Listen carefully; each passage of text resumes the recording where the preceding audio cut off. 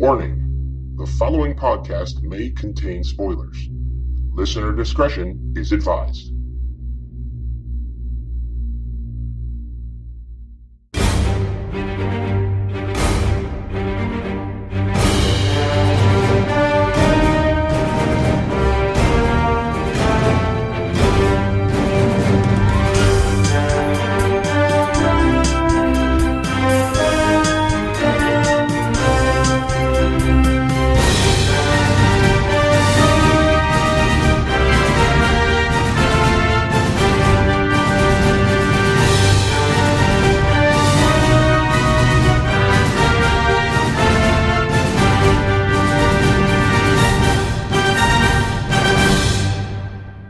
Welcome in, Primers, to this issue 59 of DC Primetime. From the Showcast Spotlight here on the Next Level Podcast Network, I am Ben Beck.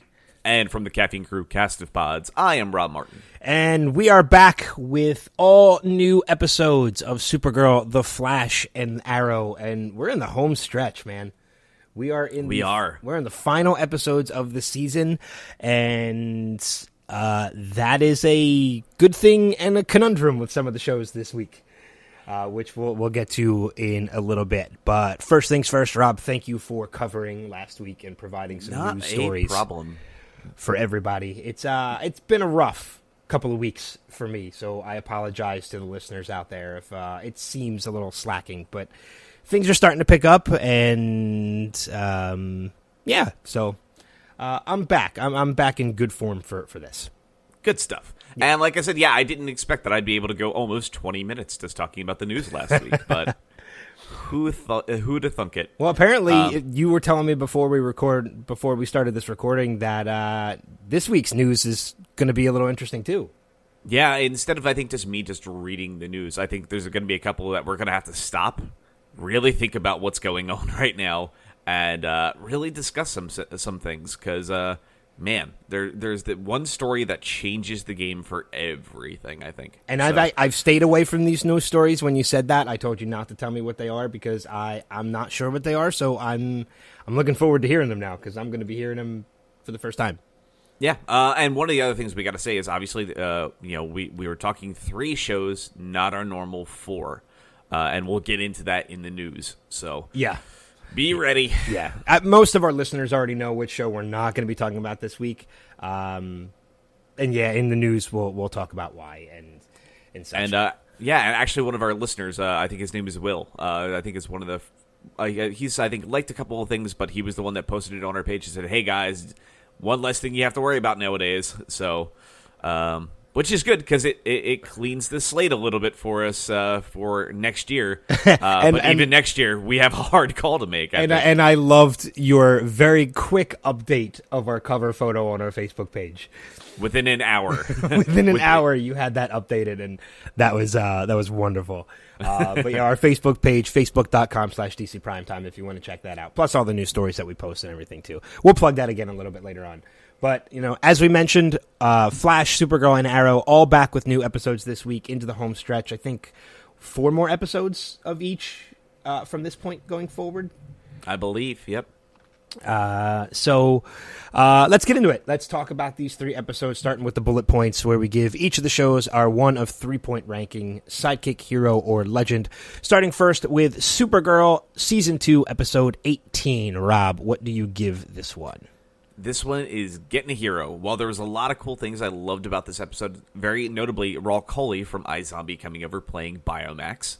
I was so happy to see him on the show. It was great. Man, there's some trouble ahead, and I think specifically that we've been talking about. So we'll get into that in the synopsis, in the breakdown. So. Yeah, and I'm in the same boat. I gave it a hero. It was a good episode. Don't get me wrong, but it was nothing that blew me away. And I expected that when these shows came back from this hiatus, and again we're in the home stretch of these, I expected more, and I was a little disappointed. Not in the show itself, but in the fact that we didn't get that. Mm-hmm. So, next up, we have The Flash, Season 3, Episode 19, Sidekick, Hero, or Legend?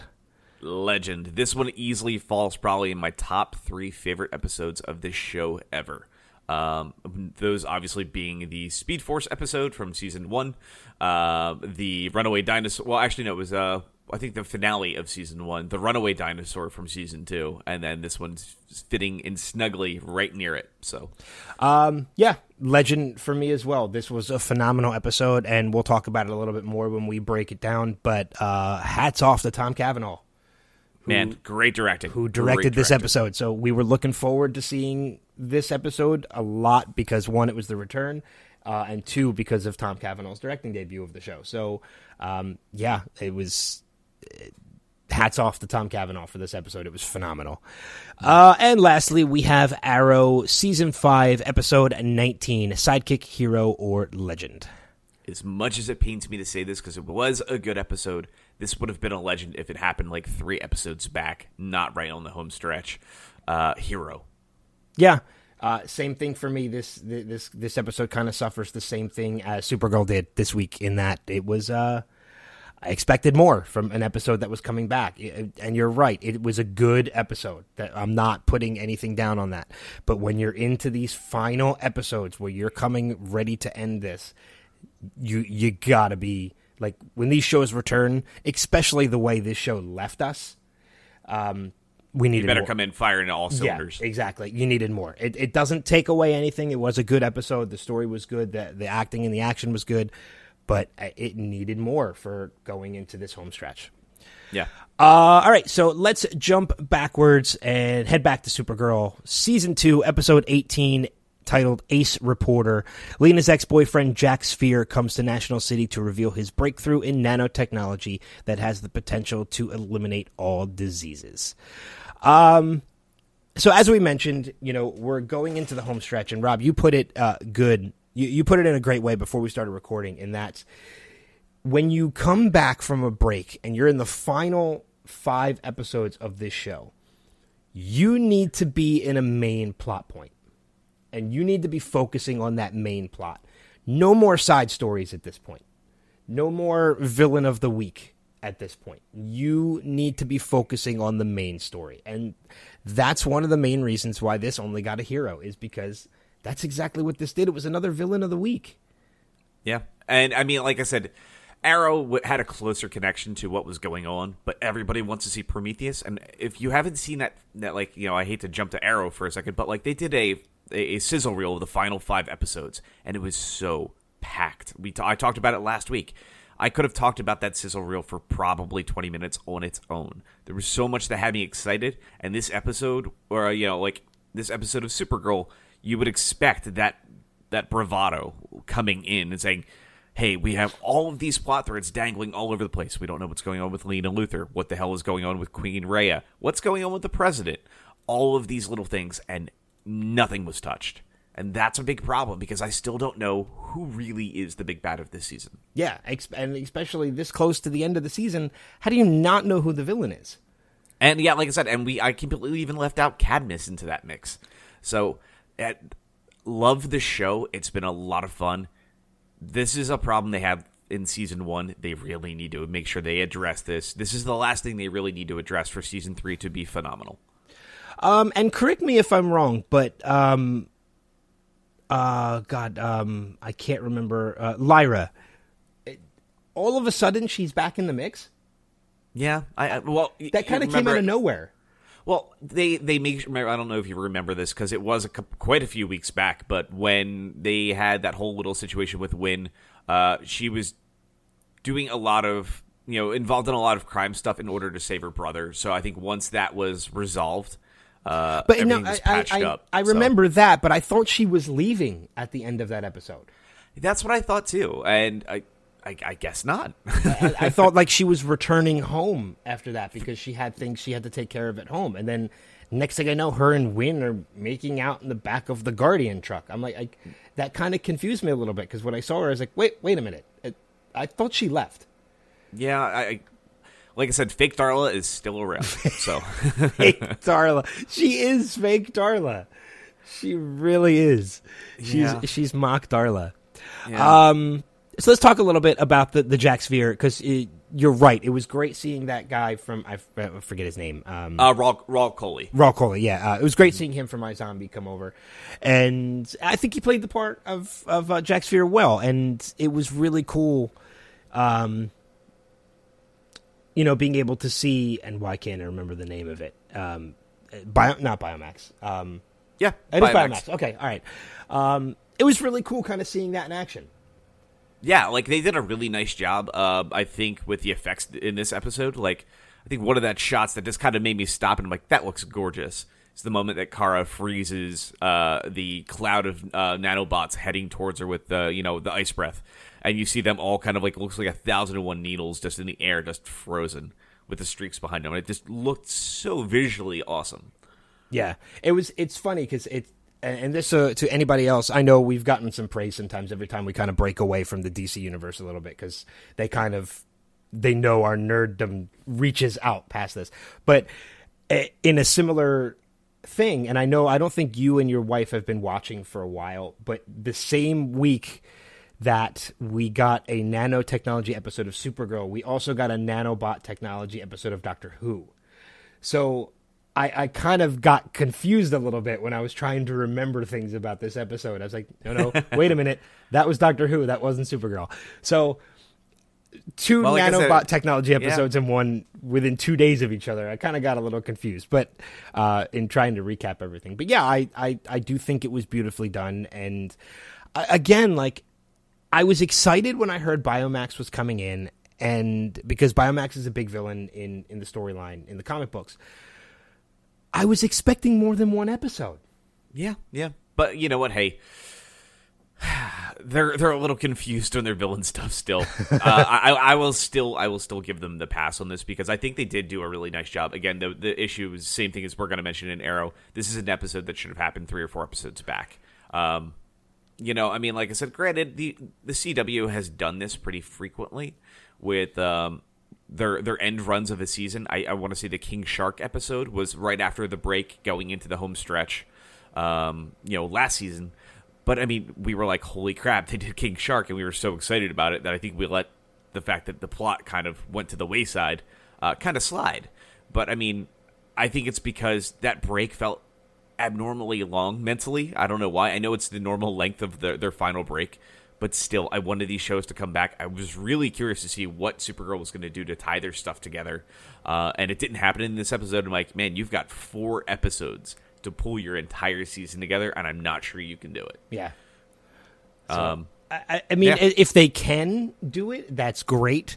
But to me, it almost kind of speaks that if you're able to pull your season together in just 3 or 4 episodes, you really didn't put that much into your season as we thought you did.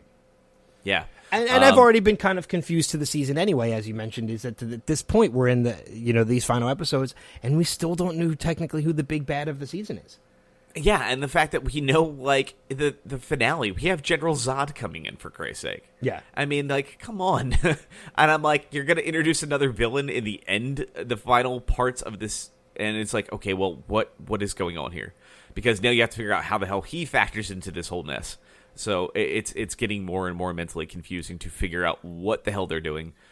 Regardless, I love spending time with these characters, so it's one of those things you can easily let slide. It's not like when we were talking about Gotham a little while back, where we're like, well, kind of don't really care anymore, and I'm giving a hero because it technically wasn't bad, but I'm just not interested. It's a hero that I want to be a legend so bad because it's so much fun. Yeah.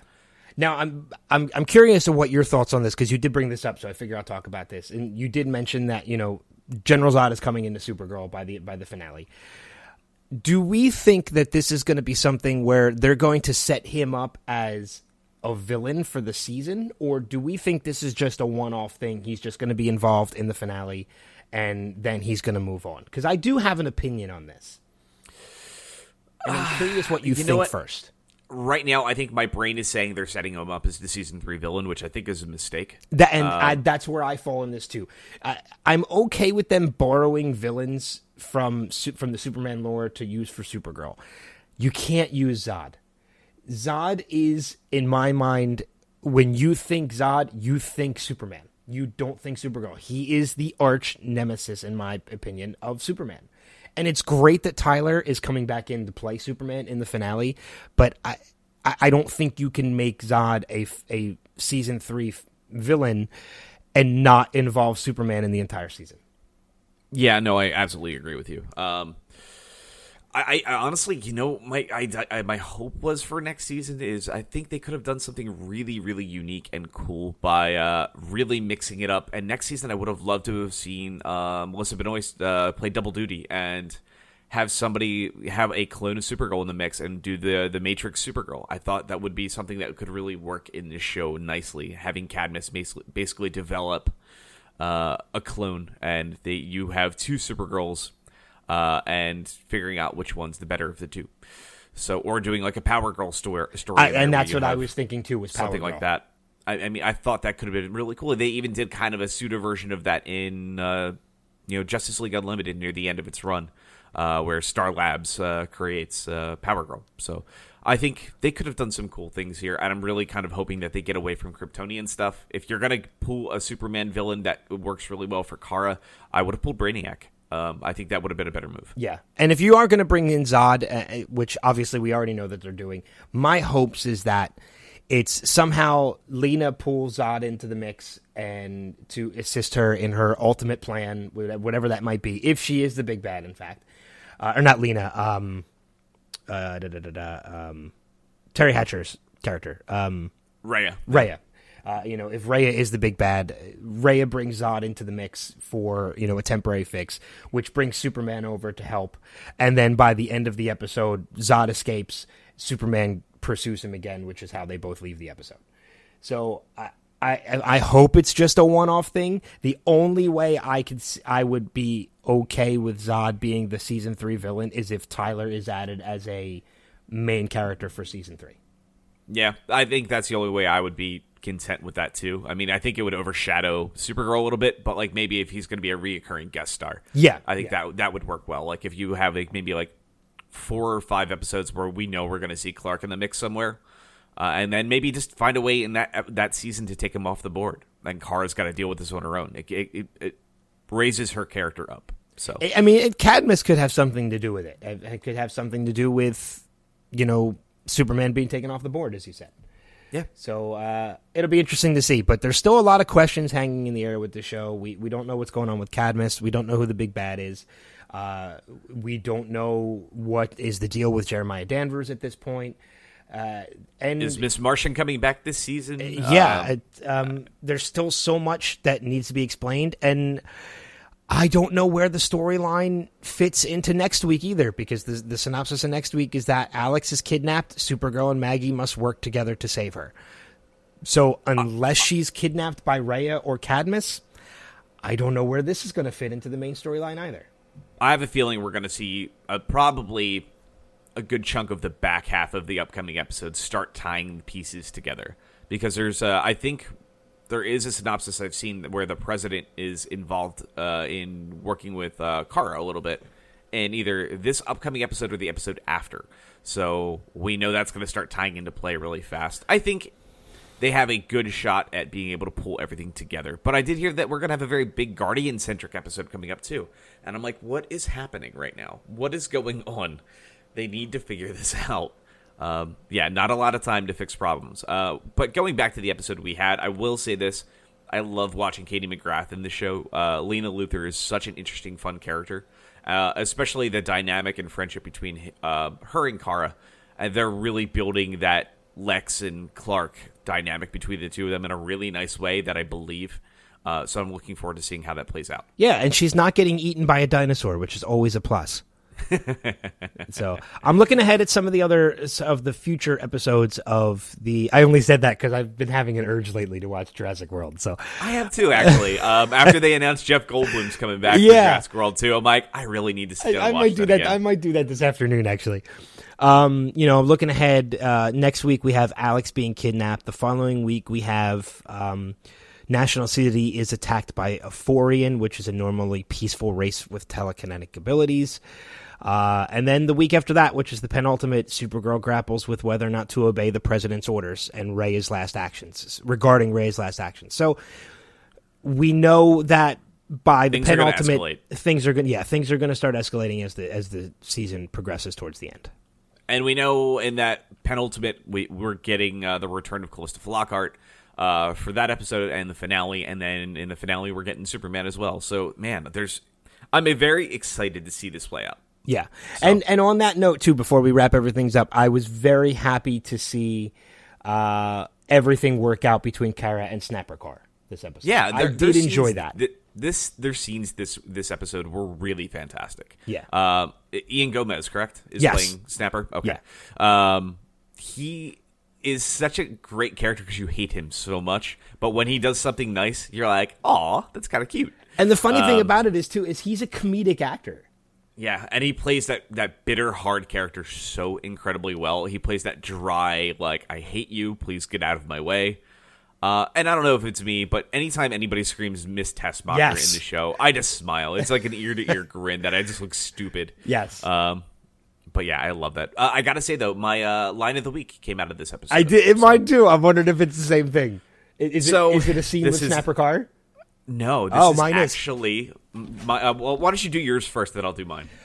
Mine was towards the end, and again, I need to start writing them down or at least recording them because I don't remember it verbatim. But it was the scene at the end when he brings her, or when she brings him the croissants or whatever pastry it was, and she said, "Maybe I'll open a food truck," and he takes a bite and he's like, "Don't open a food truck."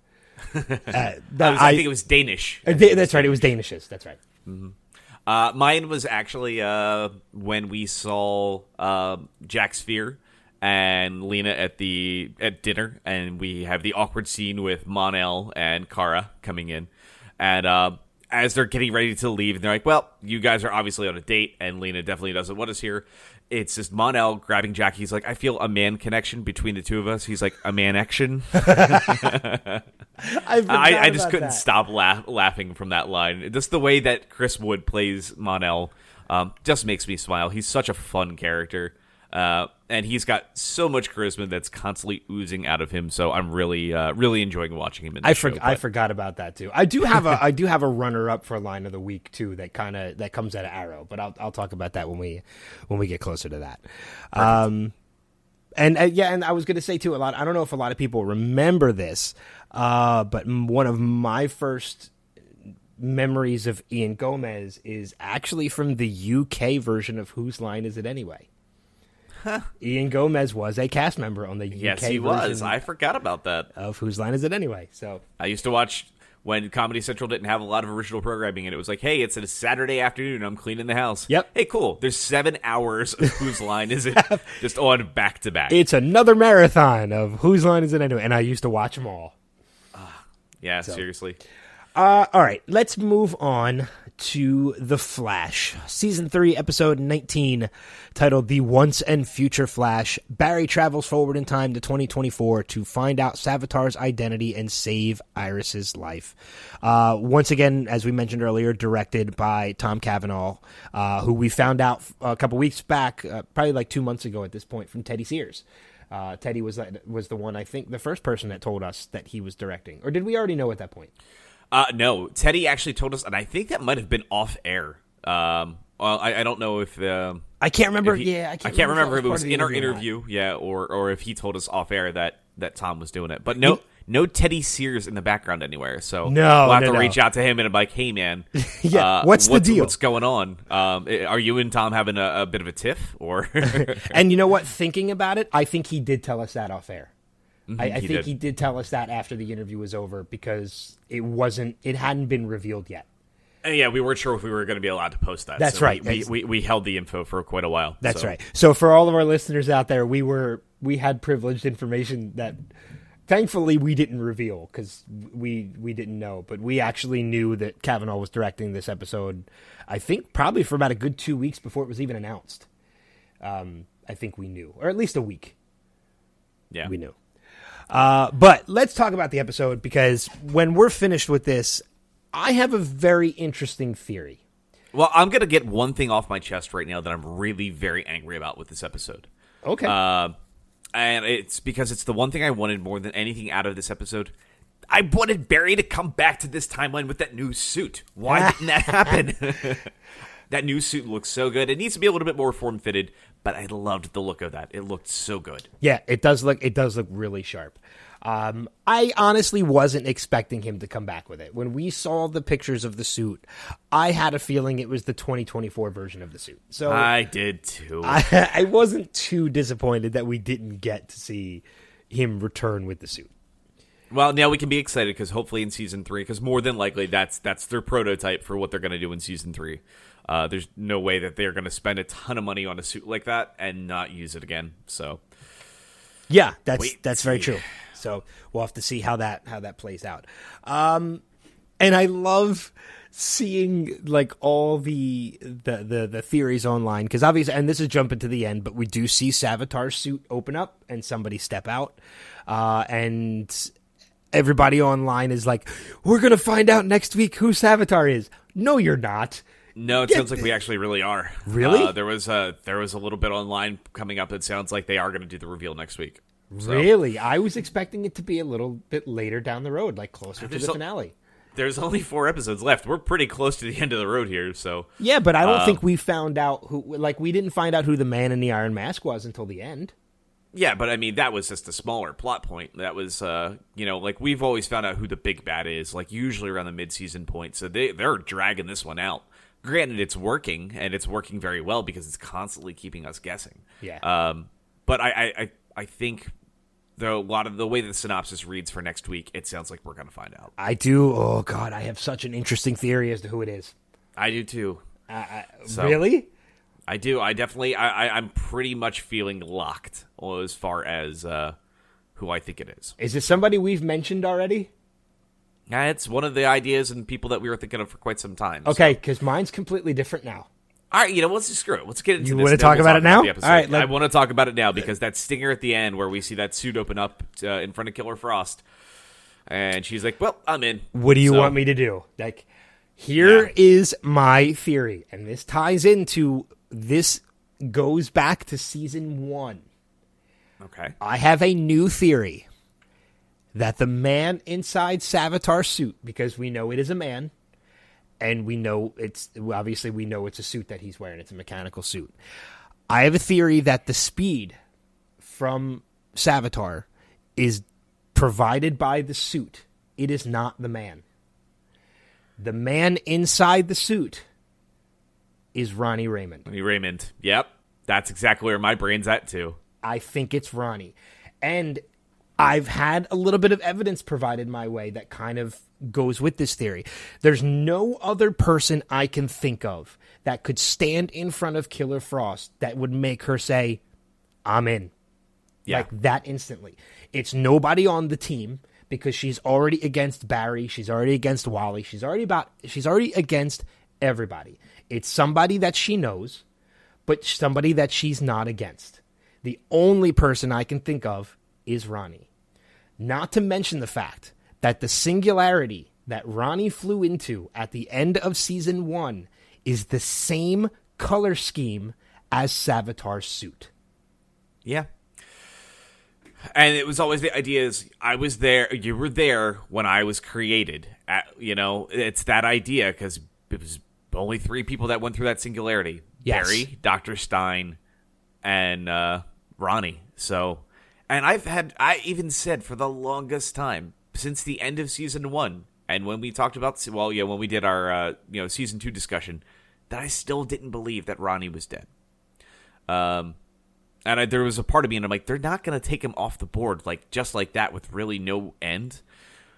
But the fact that we saw him in the Speed Force, and he was so vindictive in the Speed Force, too. And, I mean, obviously, that was the Speed Force talking for him, but something about that whole situation felt different.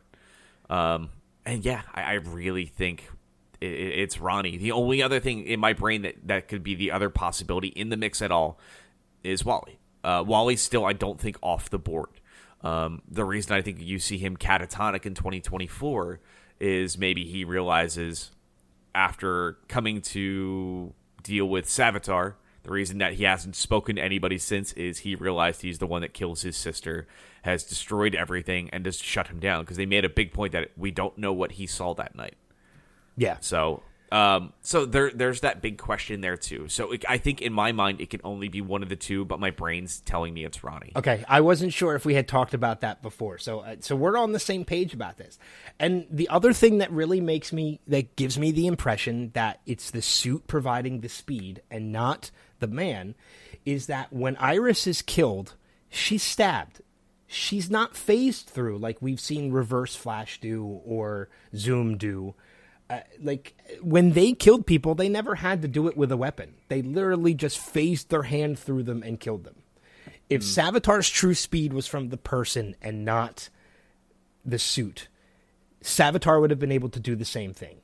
But the fact that it was a weapon that killed Iris and not the actual suit itself, or not the actual person itself, makes me believe that the person inside that suit is not a speedster. Yeah.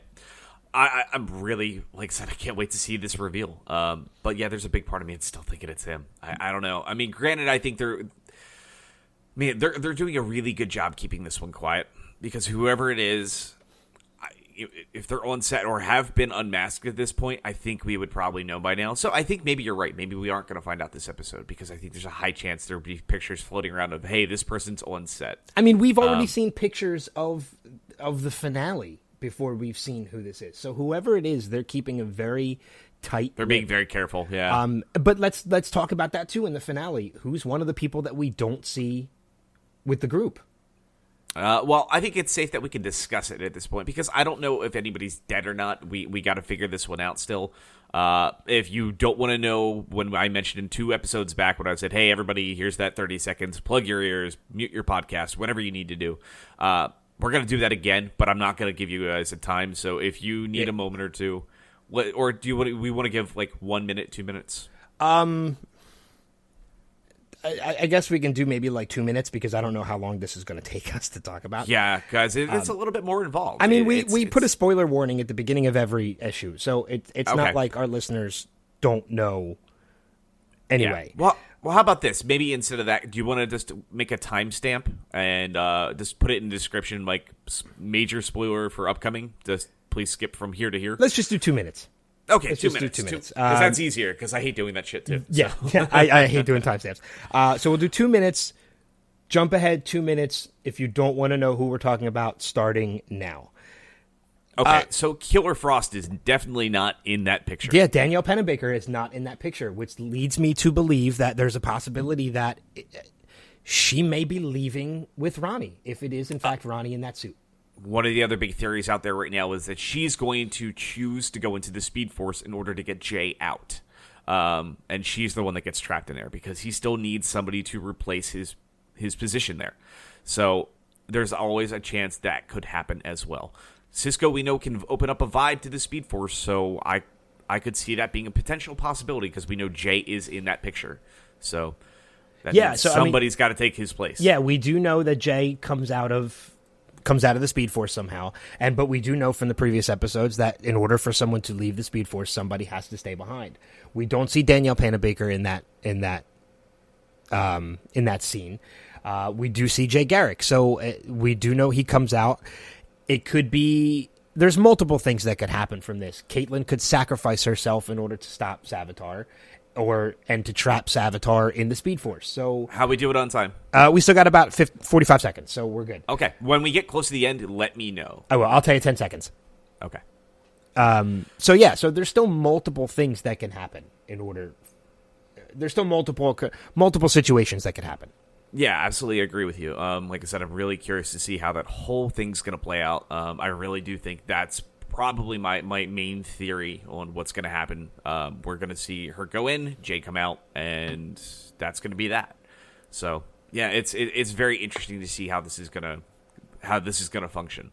And that makes you wonder if that person's going to be a part of 10 seconds main part of the team for next season. So yeah, it's a huge question. It'll be interesting to see if that character returns.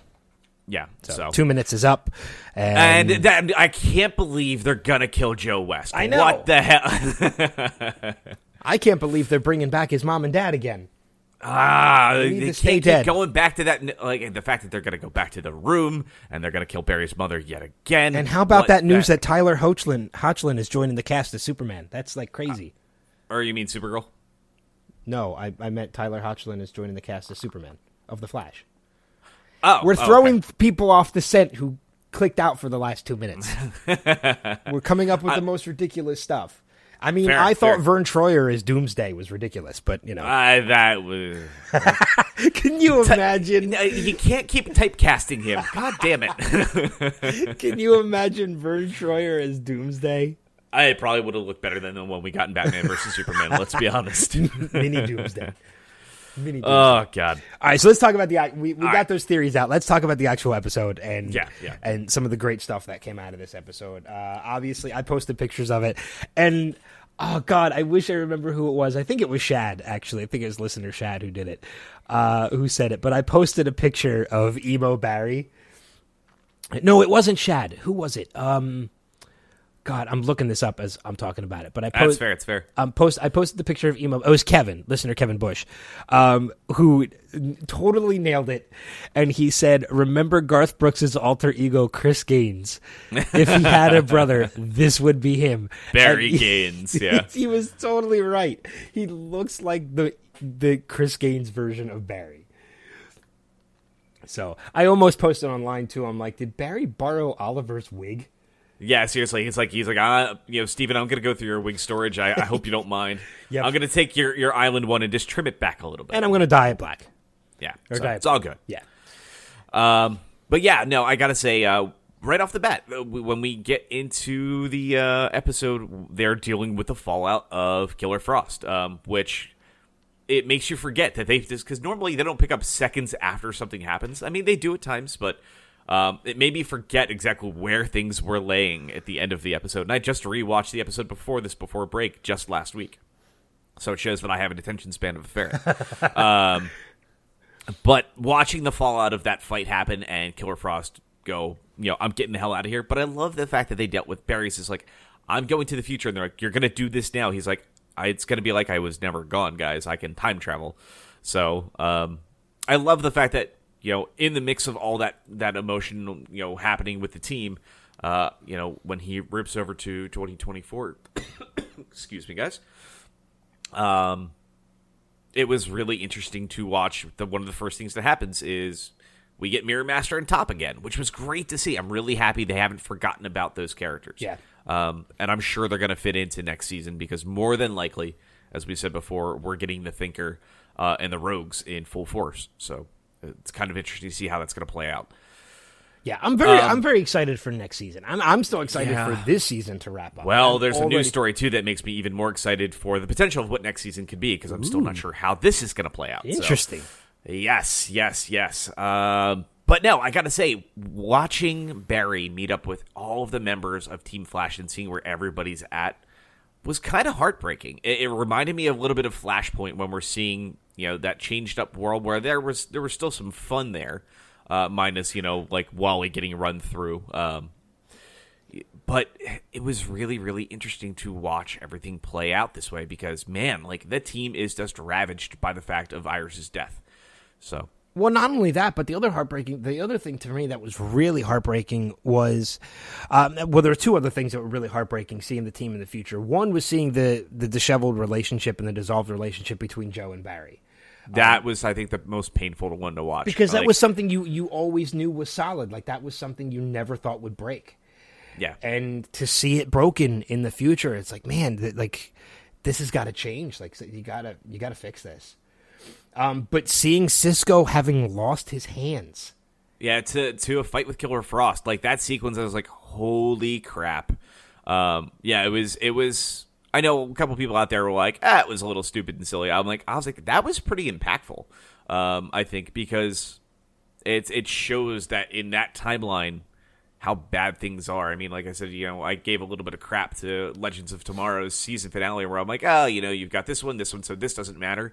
Something about this felt different, though. Like, this one felt like it really mattered. It was like this was the kick in the ass Barry needs to get out of his mopey state of, I don't know how to do this. and be like, fuck it, we have to do this. We have to do this right. I refuse to allow this future to exist. Yeah. So. Yeah, it's interesting. I mean, it was pretty much just a full-fledged smorgasbord of broken relationships. Julian wasn't a part. I love seeing HR. HR's cracked me up. Being a romance novelist and all the text messages he was getting from the women. But I mean, like it reminded me, like I said, it was what we knew of him from when he was on Earth 19. So the fact that he fell back to that was great. But it was the only moment really of levity we really got in this episode. And it was when they did it, it was a long scene, but I think it was needed because you needed to catch your breath. You really needed to catch your breath there because like it was just emotional gut punch after emotional gut punch. Yeah, so. Exactly. And it was almost like you said, it was a moment of needed levity between everything that was going on in that storyline because everything was so dark and depressing. You had, Cisco losing his hands to Killer Frost. You had Joe and Barry not talking to each other over the death of Iris. You have Wally, who's in a catatonic state. You have Julian, who's not even a part of the team anymore. Basically working at a prison just watching over Killer Frost because he's still in love with her. Yeah, exactly. Which again is even another sad moment in that the fact that he's looking over her because he still loves her. And it gives me hope that there's a possibility we could see Tom Felton join the team as a season regular next season. I think there's a high chance of that at this point. Because if we're seeing him in the future at 2024... still involved with the team, then hopefully that means he's still going to be part of because he is such a great addition to that team. I love him on this show. Not only to the team, but to the cast. He's such a great addition. So it's going to be good to see him stay with it. But there were so many. God, the future is so depressing. Man, I will say this though. In all honesty, if you think, I cannot wait until we do the annual for this season because, man, if you look at the journey of a couple of the characters from this season and relationships from this season, man, we hated Julian in the beginning. He was such a prat. Like, you just absolutely hated him. And now you're like, I want him in every episode. I love him that much as a character. But think about after Flashpoint, the dynamic between Cisco's relationship and Barry's. Like, after that, he learns that Dante died because of Barry's actions. Then it takes until Invasion for everything to get patched up. So like good 10 episodes. But when we jump to 2024 and it's that moment before Barry leaves, he's like, you're my best friend in any time. Like there were some really touching moments. And I gotta say the standout of this episode, hands down, Carlos Valdez, and I think he gave his absolute best performance he ever has. Yeah, I would agree with that. And that was another moment that really touched me watching this too, is, when he said, you are my best friend in any time. You're right. That's such a change between these two characters from where this season started. Yeah. So it was really amazing to watch. Like the show, like I said, they capture the heart of what this character should be and the relationships this character has. And they just did such a stunning job here. Like, everything about that, I think it was the relationship between the two of them is why I put this so high up on my list of, like, favorite Flash episodes. So yeah, and I can tell you right now, with as great as this season has been, when we're getting close to doing the annual, dude, I will probably be pushing through and rewatching this season. I'm probably going to do the same. Like, I think before we do, like, a lot of times when our show wraps for the season, we've only obviously done this once. But I think I'm going to need a good 2 weeks before we dive into the annuals after the finales, just so we have a little bit of time to really dig in, rewatch some of these things, and really look at them. I mean, like, I think Supergirl will be an easy one to jump into. But I think Flash and Legends of Tomorrow are going to be interesting ones to have to rewatch and break back down. I think it would almost be kind of cool if we did scheduling, instead of doing, a Supergirl annual and then the next week doing a Flash annual, and next week doing Legends and whatever. I think it would almost make sense if we kind of space them out a little bit over the summer. Maybe do like the Supergirl annual, do a summer episode, then do the Flash annual, and then do a summer episode, and then Legends annual. So we kind of give ourselves like 2 weeks to kind of recap the season ourselves before we dive into the annual. Yeah. So, And it So spaces we'll it start out throughout the planning summer, because too. we'll start planning because we don't have a lot of weeks to start figuring this one out. No, So no, not at all. And of course, to all of our listeners out there, if you have something that you want us to cover on one of the summer episodes, please, you know, whether it's an animated film or, you know, a live action film or a comic book series or, you know, start sending in those requests now. Yeah, This is the time. so we can start planning this summer. So yeah, because I mean, we got a lot of stuff. We got quite a bit of time to fill. So Yeah, well, I already have one mentally planned out, and I got to reach out to a guest. I'll even say it now because I want to make this happen over the summer. We want to get Brian Glein back on, and specifically, I want to sit down and talk about DC Rebirth #1. Really get into it with me, Ben, and Brian. If we can get Sean into the mix, that'd be great. And then followed up with talking about the current crossover that's happening right now between Batman and Flash. Yeah, and I can also tell you one of the episodes, if not a couple of the episodes this week, it has been confirmed, 100% confirmed that, and I guess I'll just reveal this now that we're talking about, because we still have Arrow to talk about, but I am not only moderating the David Ramsey panel at Harrisburg Comic-Con, and I'm not only moderating the Matt Letcher and Michelle Harrison panel, I'm moderating every panel at Harrisburg Comic-Con. I am their panel moderator for the entire weekend. The Matt Letcher, Michelle Harrison, and David Ramsey are the only ones that pertain to this podcast, and we'll have audio of those podcasts, of those panels too. So at least 2 summer episodes will be the panels between David Ramsey and then Matt Letcher and Michelle Harrison. Yeah. And I'm looking forward to Ramsey because Ramsey is so much fun on stage. And the last time I was on stage with Ramsey, there was a number of other Arrowcast members, which was great. But Ramsey is such a personality and it's such a character on his own that to get 45 minutes with him, just me and him, man, that's going to be so much fun. I'm actually the most excited for you to actually sit down and talk to Michelle Harrison. Obviously, if you don't know who she is, that's Barry's mother. Barry's mother. Yeah. And she has got such an amazing, commanding performance every time she's on screen. Like, you just get fixated on her character. And she's been such a major staple of this show, even with just so few performances. Oh, Runaway Dinosaur will be coming up in that panel. And I got to say it, too, because I'm a big fan of the show, and I hope a lot of people out there are, too. She had a little quick episode in The Magicians recently, too. So I haven't watched it, but maybe I should if I'm going to be on stage with her. Yeah, it's early. Do some research. I think early season 2. But, man, she's just a phenomenal actress, and I'm really excited the fact that you're getting a chance to talk to these folks. And congratulations on owning that panel, sir. Yeah, thank you. Or owning that convention. Owning that convention. So, but yeah, I will have. I know for a fact I'll have at least audio. I'm hoping to have video as well of everything. I'm still working that out with the AV people that are working it. But if anybody, any of our listeners are in the Harrisburg area and are willing to come out and sit in the audience and check out the con and sit through it, I'll be happy to meet any of our listeners that are there and. I'd appreciate the support. So if not, we'll definitely have it for audio for the podcast as well.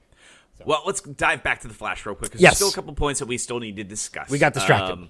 Yes. But there's so much happening right now. It's like I said. Man, I understand. Like I said, even when I was doing the news last week, I was like, man, I could keep going. I'm like, I should really probably stop, though. But anyway, I think one of the big things we really have to touch upon, like I said, you bring up the relationship angle between Barry and Joe in this timeline. There was something really special about the end of the episode, right when Barry's like, I'm going back. Future Barry does not have the information I need about who Savitar is. And he's not going to be able to help me. He's a broken man. This is depressing. I don't want to be in this future anymore. I'm going back and finding another way to fix this problem.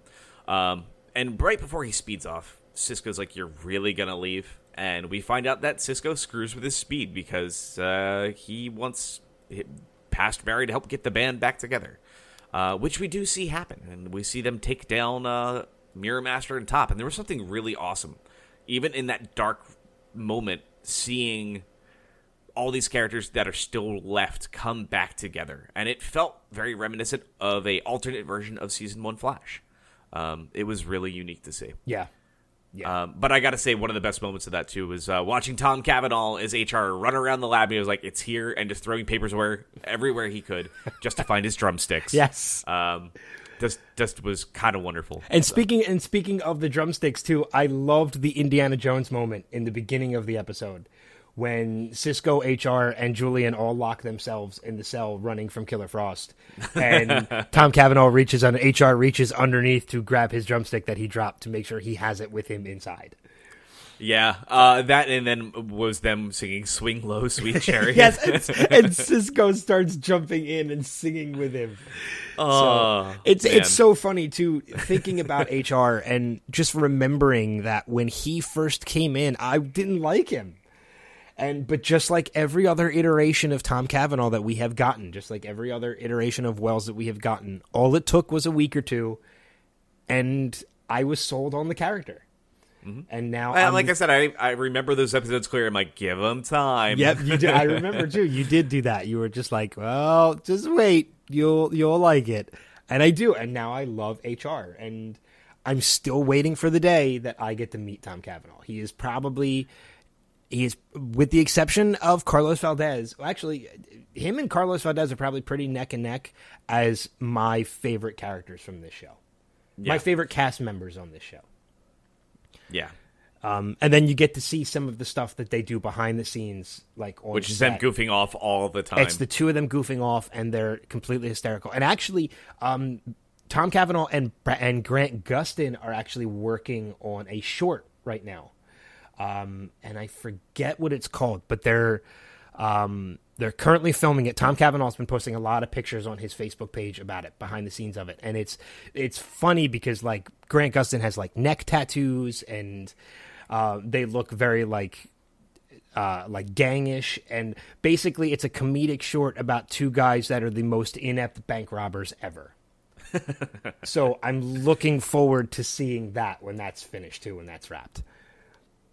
Yeah, I gotta say, whatever they do, I'm pretty much on board. So yeah, it doesn't really matter what this show pretty much has carte blanche with me in that any news story that comes up, if whatever they say they're planning, I'm like, okay, sure, why not? Yeah. So is there any other last big points we need to discuss for this episode? Because like we didn't have any big stingers except for Savitar and Killer Frost at the end that we talked about at the very beginning, where we see the suit open up and that reaction for Killer Frost is kind of like, I'm in, or we're good to go, let's do this shit. But I gotta say, the only other big thing I can really think of is it was watching Future Barry come back into the team. And seeing that new suit, because, man, so excited to see that. Yeah, and hopefully we get that next season, too. Excuse me. Did we ever talk about the voice of Savitar? I think we have. We have in the past. Obviously, that is, oh my God, it's Tobin Bell. Tobin Bell from Saw. From the Saw movies. It's Jigsaw. Mm-hmm. Yeah. So, because I saw that in the credits for this week. He's uncredited. He's not credited in the actual credits of the show, but he's credited on IMDb. So, and you can definitely tell that's who it is when you hear the voice. I just wasn't sure if we had ever talked about that before. I know we talked about like Tony Todd as the voice of Zoom and such, but I think we did, but I just couldn't remember if we had talked about it. Yeah. But no, exceptional episode. And I guess we should probably move over to Arrow because, man, Flash, we could probably keep talking about Flash for quite some time, but man, great episode, though. Yeah, absolutely wonderful. Absolutely. Let's talk about Arrow, Season 5, Episode 19, titled Dangerous Liaisons. Oliver, Team Arrow, Argus, and the SCPD kick off a citywide manhunt for Adrian Chase. Helix tells Felicity that they have a way to find Chase, but they will need something big and illegal from her in return. This episode did focus on Adrian. But we didn't get any Adrian in this episode. Mm-hmm. So there was no Adrian, there was no Prometheus until the end. Well, we got an 8-bit Prometheus. Yeah. As they all cry over a horrible, horrible Lycon game. They're like, but Maximum Force. And I'm like, nobody should ever say, I loved Maximum Force. But it was never a good game. But it was vintage. It was, yeah. It was so cherry still, and they destroyed it. And like, that's a good thing. Yeah. Go back to an arcade. If you find Maximum Force and be like, what is wrong with these people? Are they a little mentally damaged? I mean, I know Curtis has been hit in the head quite a bit this season, so I can understand his viewpoints on that. But the fact that even folks from Helix were like, I love that game. Yeah. Again, like, aren't no you guys one has hackers? ever said that. No one has ever said that about Maximum Force. Said no one ever. Ever. If it was like Area 51, sure, I can buy that. Absolutely buy that. I loved one. Area 51. Everybody loved Area 51. But again, no one ever said that about a Maximum Force. Yeah, and I will say one of the things that I did enjoy about this episode, and it's only because I just never knew where they were going with it, and I never knew what they were doing with it, and it felt kind of forced. It seems like Helix is going away. They're kind of wrapping up that storyline with Felicity being involved with Helix, and like we're seeing all these teen hackers and stuff like that. I never got that, and I'm kind of glad it's gone. Yeah, I mean, it worked. They didn't focus on it too much, so they handled it, I think, the best way humanly possible. They built a good plot device to have Felicity kind of go in a different direction, and it worked. It was fun to watch her fall down that hole again, and actually start being she's a good character, but we really saw her step it up and like, I'm going to do what I need to do. You guys do it all the time, but I can't just sit behind a computer sometimes. I need to find better ways to take the next step, and watching her play with going too far has actually been really interesting this season. It's something I've really enjoyed. Yeah, I do that. I do enjoy that as well. I just never knew where Helix was going, and I'm just kind of glad that they wrapped it up. Yeah. So, my mind blanked. I don't know where I was going. Well, let's talk about the side story that happened in this episode that didn't involve, Ollie and Felicity. And let's focus on Renee and Quentin. Okay. Yes. This was actually probably one of my favorite parts of this episode. Same here. Absolutely. I love the interaction between Blackthorn and, Rick Gonzalez. Yeah. I love the interaction between the two of them, and it was a very touching and heartwarming moment when Blackthorn, when Quentin goes to bat for Renee and helps Renee see his daughter. Yeah. And even tying it into his own past, where he said, like, if I had an opportunity to see my daughter, I would take it. So why are you not? And it's okay, because he's going to get to see his daughter next week. Yeah. Ooh, that's not going to go well. But this is actually the part that I had my runner-up line of the week, where, Renee's daughter asks him, who's that? And he's like, that's Quentin. We call him Haas. And she turns to Quentin. This is after he's like, how many times have I told you not to call me Haas? And Renee's daughter turns around and says, thanks, Haas. Yeah. And just the look on Quentin's face is like, really?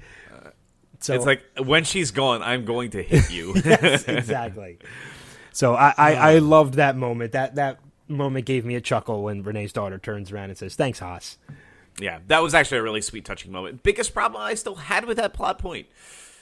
They're dragging this up at the very tail end of the season. Like, this was something that was brought up episodes ago. And I mean, like, quite a while back. Doing this in the tail end of the season when we still have so much to happen. Like, again, watch that sizzle reel for those final 5 episodes that included this one. We know Malcolm Merlyn is coming back. We know Deathstroke is coming back. We know Nissa's coming back. The Al Ghul sisters are going to fight. Black Siren's coming back. There's the Prometheus fight that has to happen. We know in the flashbacks. We had no flashbacks this week. That's another big point to bring up. But we know that Konstantin Kovar comes back in the flashbacks. Apparently, where we'll see Dolph Lundgren come back after that savage beating he got a couple episodes back. So there's so much to happen, and it now has to happen in 4 episodes, not the 5 that we anticipated, because this was kind of a throwaway.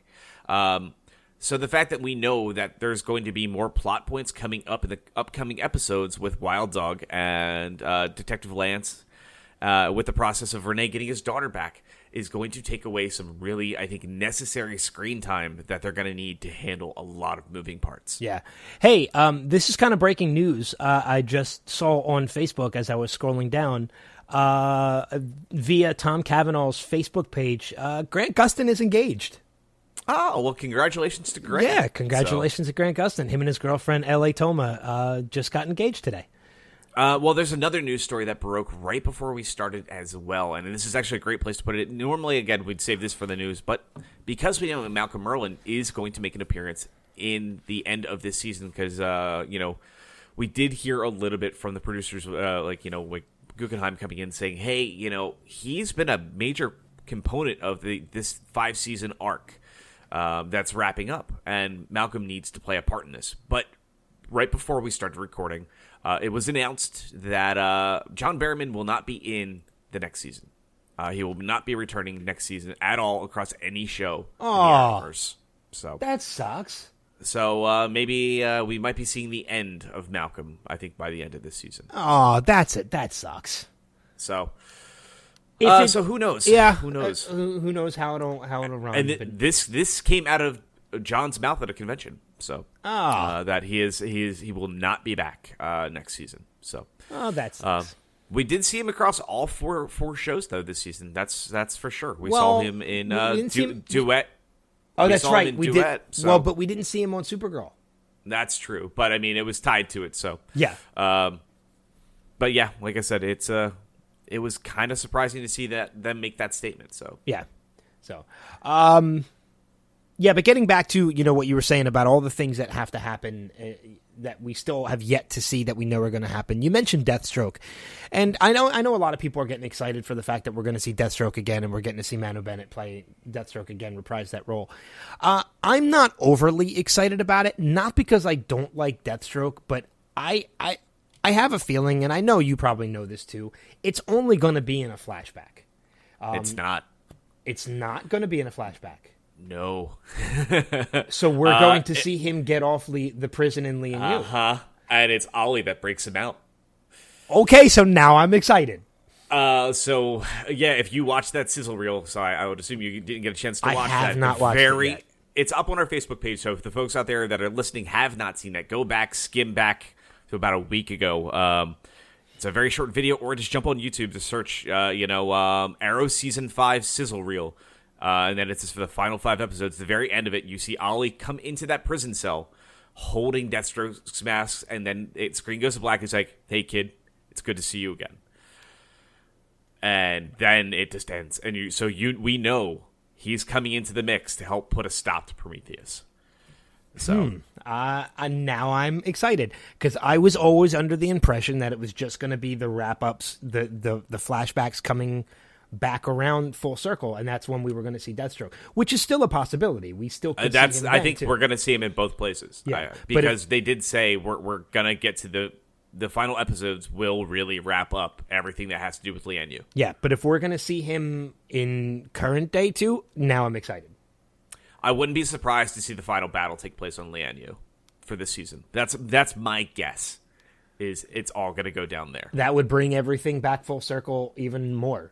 And I think that's a great move. And I did think, and I'm sorry if this is one of the news stories that you have too, but I did see somewhere that they did say that a lot of big changes are coming in next season, and it's pretty much because this whole 5-year story is finally wrapping up. They said that Oliver and Arrow is pretty much like starting a new legacy next season. Right. So things are going to change next season. It'll be very interesting to see the direction that they're going to go now that this whole 5-year thing is wrapped up. Mm-hmm. So, any other big notable points that we have to discuss, because we just really only talked about Quentin and Renee. Well, there seems to be a little bit of fracture between Lila and Diggle going on. Yeah, right I think the upcoming episode they're going to go into their marital problems. I think there's a high chance we could see them split before the end of the season. The moment that John pretty much looks at Lila and says, "You're basically becoming Amanda Waller." Yeah. And her was like, "Things look a lot different from this side of the desk, and I wish you could understand that." And I think from knowing comics and knowing Amanda Waller's character, I can only imagine what Lila's going through. So I think she's probably still making some of the best calls she can, but they're still questionable at best. Amanda Waller is a questionable character, more like as far as her morals. She's doing the right thing, but not by doing it the right way. Yeah. And I think Lila is falling into that. So I'm really curious to see what's going to happen between the two of them. You know what really sucks? I'm looking at the timing of the airing of the episodes. The finale of Arrow will not air until the following Wednesday after I speak to Ramsey. So I can't even talk finale with him. Well, you can ask him if he can give you any little teases for the finale. So yeah. Damn it. Harrisburg couldn't make it the week after. You know what? One thing I got to say, though, too, because I failed to bring this up when they were talking Flash. The night that Iris is killed, this is May 23rd, is the actual night of the finale for us, which is fantastic. Well, you know they probably had that planned. They had that planned, but I love the fact that they're actually doing that. It makes so when they do that stuff like that, I'm like, man, on an alternate Earth right now, this is going down. Yeah. So there's that little part in your brain, that like geeky core of your brain that's doing that, which is always just makes me smile. And it's one of those things that when you don't, it's nothing that you think of automatically, but it's one of those things that once it sinks in, you're like, hey, wait a minute, that's kind of cool. So, and that's Flash related. Never mind. I was gonna say I forgot that it in the 2024 it's called HR Jitters, which was makes you smile. Yeah, exactly. But okay, so let's get into the core thing that happened this week then. So Felicity obviously goes off with Helix to get this biometric scanner that they will be able to track Adrian in the city. And in order to do that, she goes off with Helix and has to infiltrate Argus, which is kind of insane. But Helix shows their intelligence in this situation really quickly. They go into a black site, throwing everybody else off the trail. But we see a very fractured Team Arrow going into this fight. We're only watching Mr. Terrific Dinah, because she's doesn't even have a code name quite yet.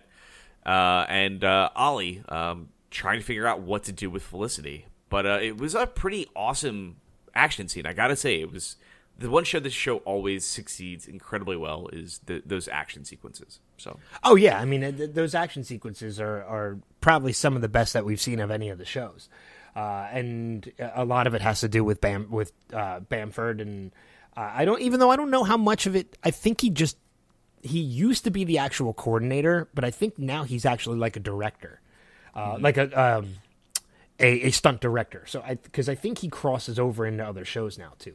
And we know for a fact that he does direct the shows from time to time as well. So, but the action sequences a lot of that has to do with James Bamford, and he's an incredible stunt coordinator. So, seeing a lot of that come out of those shows, Arrow definitely is. When it comes to those action sequences, I think Arrow pretty much is still the tops. Oh yeah, hands down. But so what was your take on everything that went down then in this episode between Ollie and Felicity and the rest of the team? Because it was really interesting to watch that split happen. Yeah, and it seems like this team this season has been fractured more than it's been together. Which is not to say that's a bad thing. I mean, it's definitely building the strength of the core of the team. And we've definitely seen them come together, like seeing Curtis and Renee and Dinah working together. Those three have definitely come along and work really well together. But a lot of the fracture that we see seems to come from Oliver and Felicity. Felicity's going off on her own thing, which kind of she fractures off from the team. Oliver wants to concentrate on other things rather than the main points, and he kind of fractures off a little bit. Diggle now is kind of fractured a little bit only because of what he's going through with oh my god, Lila. with Lila. So many characters to remember. It's almost like Game of Thrones between these four shows. So I'm not. I don't want to say I'm tired of the fractures, but I would like to see this team actually stay cohesive for longer than 2 weeks. I think we're going to see that next season. I do too, and I think that's part of this whole new legacy that they're talking about building. Is I think we're going to start seeing a. I mean, obviously, we heard a while back that it was going to be a lighter tone to the show and such. And obviously that's very tough to do with a villain like Prometheus. And right. So I'm okay with the darkness that's in the show, with the death and the destruction that we've been seeing from it, because it works really well with Prometheus. Again, we've said this before. Prometheus, with the exception of possibly Deathstroke, Prometheus is by far the baddest ass villain this show has seen. Yeah, I mean, I much as I love Manu Bennett and his performance as Deathstroke, which was exceptional, watching the friendship between them build and then the fracture happen over the 2 seasons was something really, really amazing. But I got to say, Adrian Chase, Josh Segarra, he nails it. Yeah, I'm really excited to see how this all plays out. I really am. He's a villain, and one of the things I love best about Prometheus is that, and Adrian Chase, is that he he is a villain that is out in the open. They know who he is, but they cannot do anything about it. That is the most helpless you can feel in a situation like this.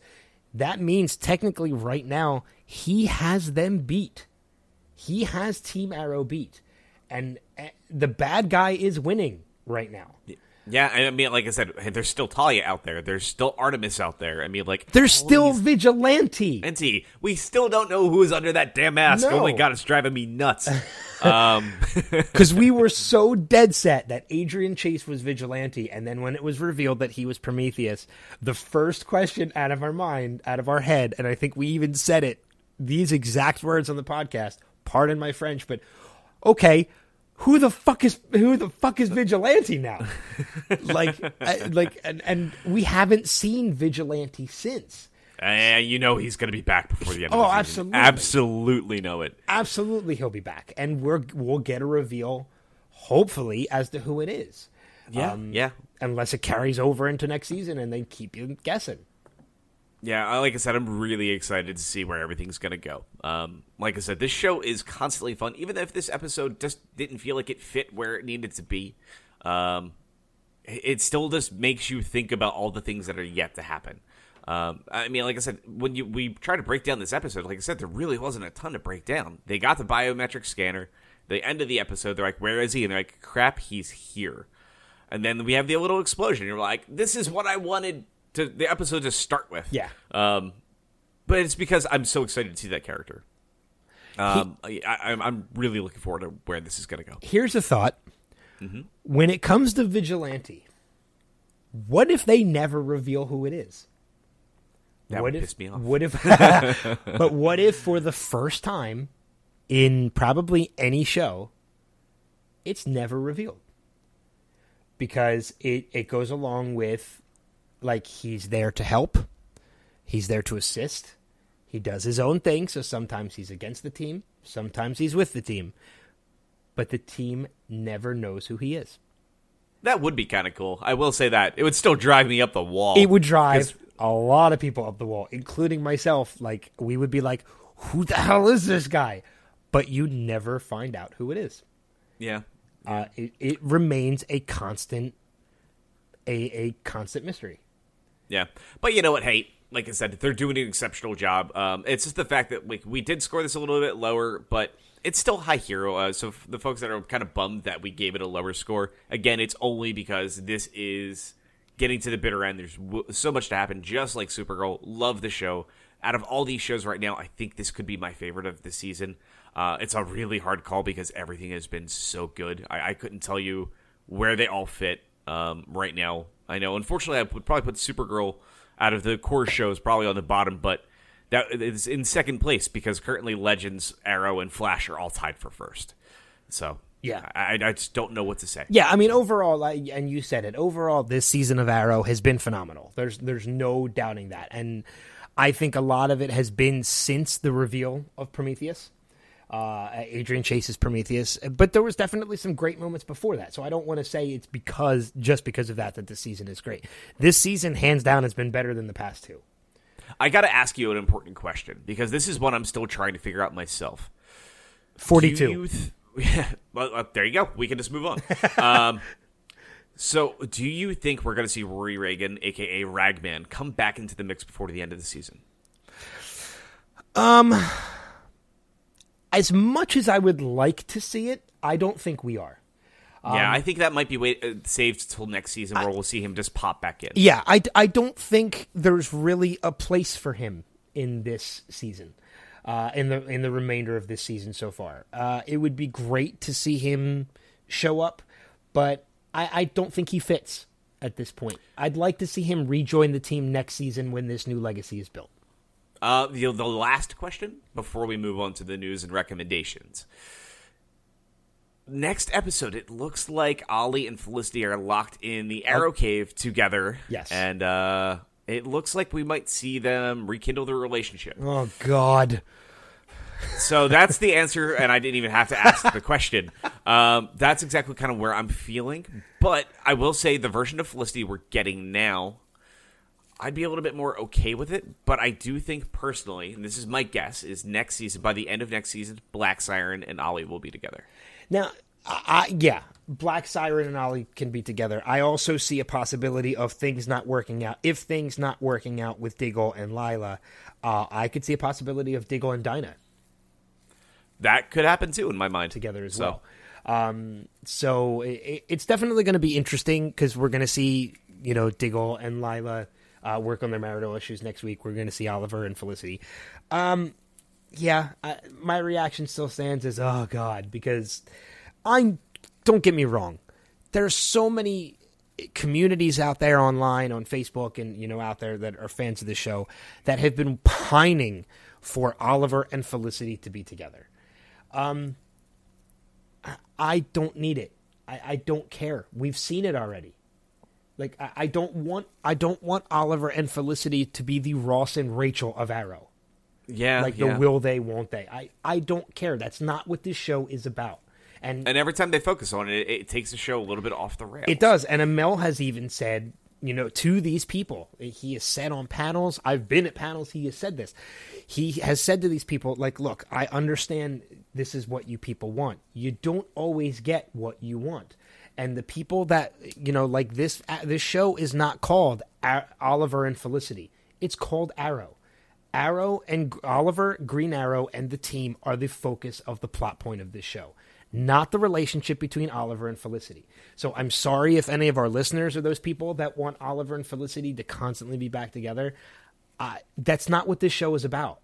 So and like, we're not trying to, play down anybody's fan love for any characters or hopes for them. It's just the show has done it, and I don't think it improved because of it. I mean, again, purely our opinion on this, but everybody is definitely welcome to their own on this. I just don't think it brings any good positivity to the show. It brings a little bit of light to the dynamic, but unfortunately, it changes the dynamic of the show a little bit too much.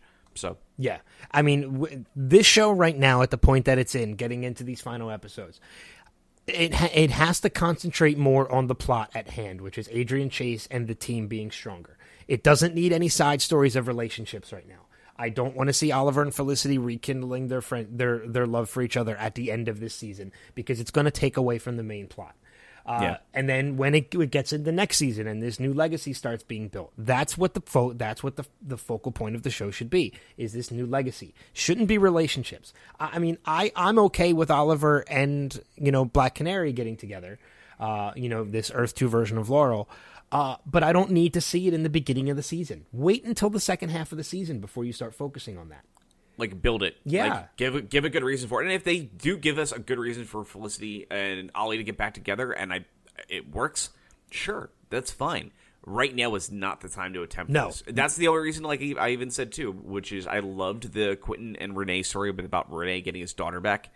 The fact that we know this is going to be somewhat of a focal point for Wild Dog in the last remaining episodes is one of the reasons I also had to ping this for a little bit of a lower score. I'm really happy that they're going to do this and focus on that and build his character up more and more. I love his character. He's one of my favorites of the show.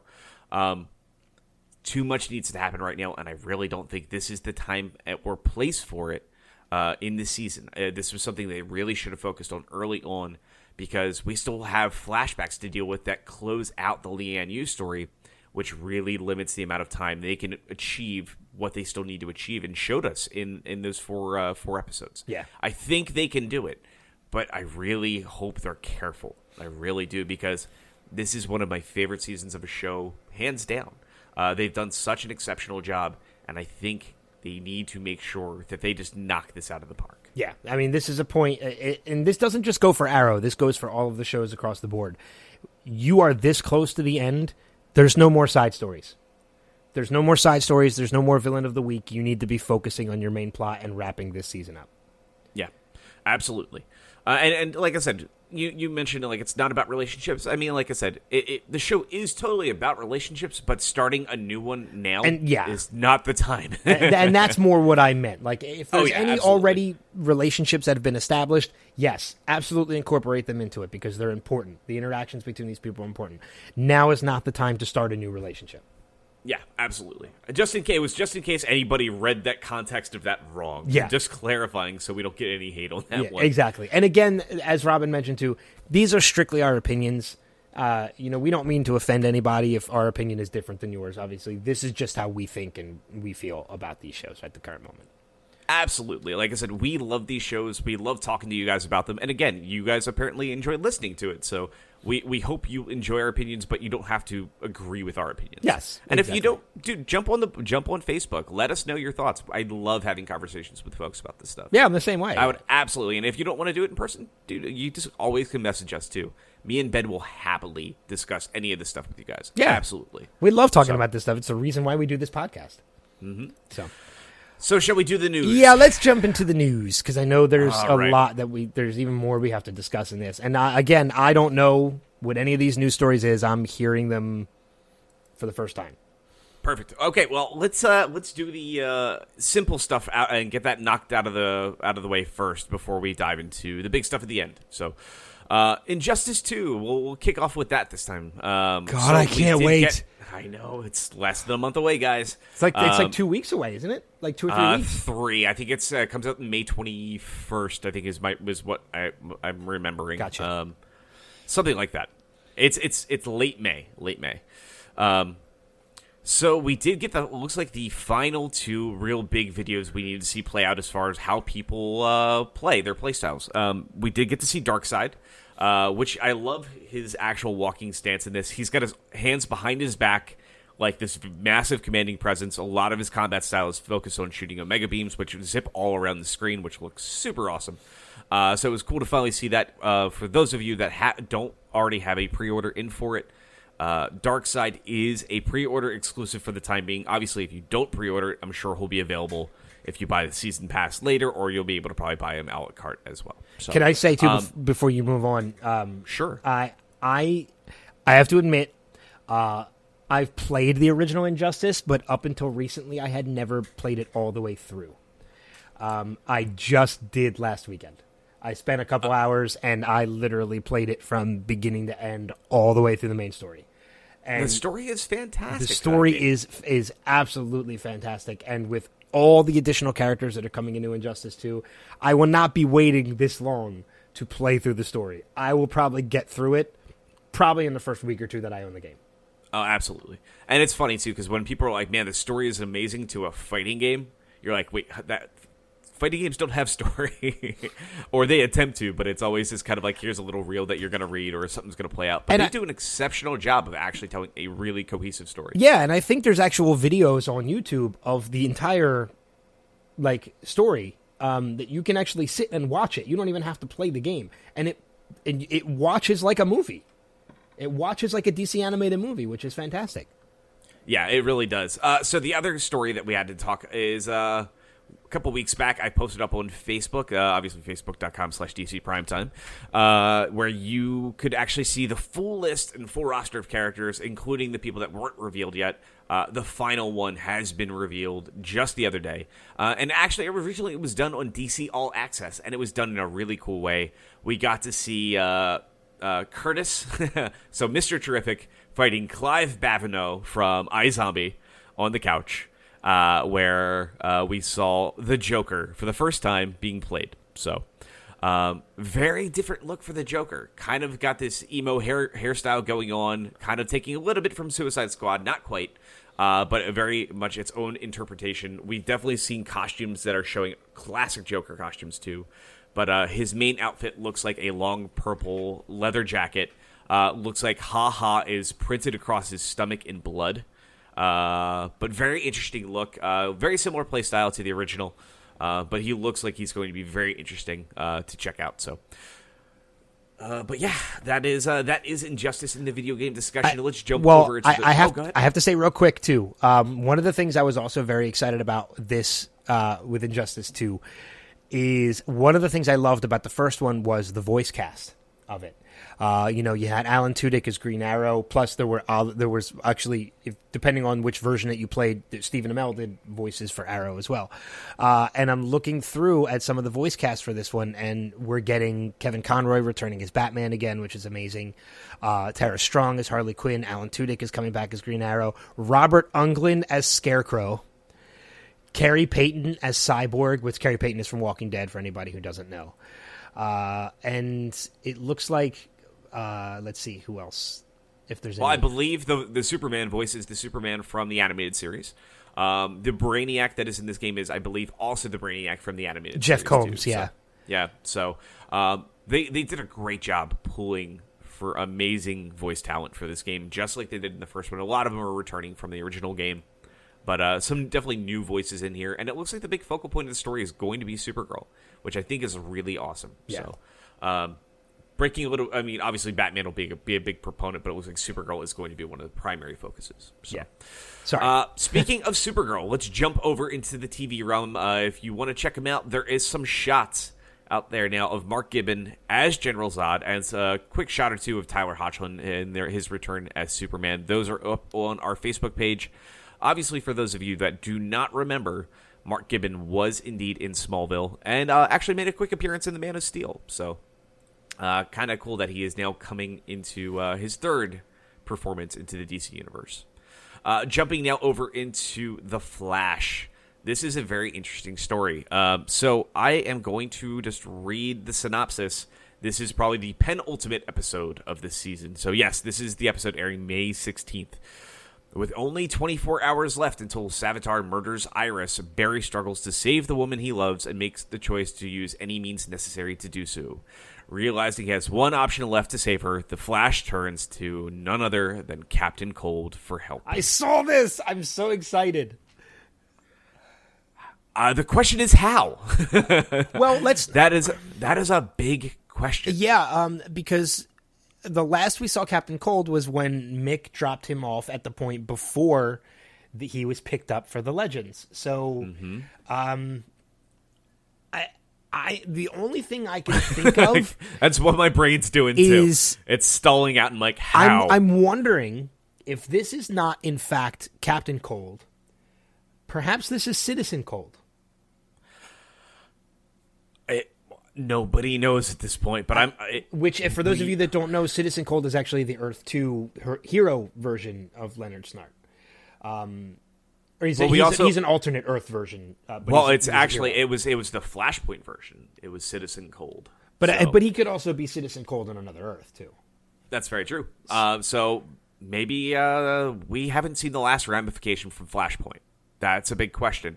Or what the Legends did at the end of their season could have impacted what's happening now.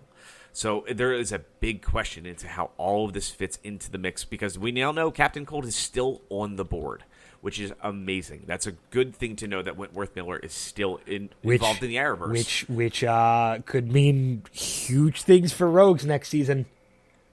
Well, if they're doing Rogues next season, he needs to be a part of it. God, yeah. Yeah, absolutely. And I can tell you right now, too, I've been going back and I'm currently rewatching. I just started the 4th season last night of Prison Break.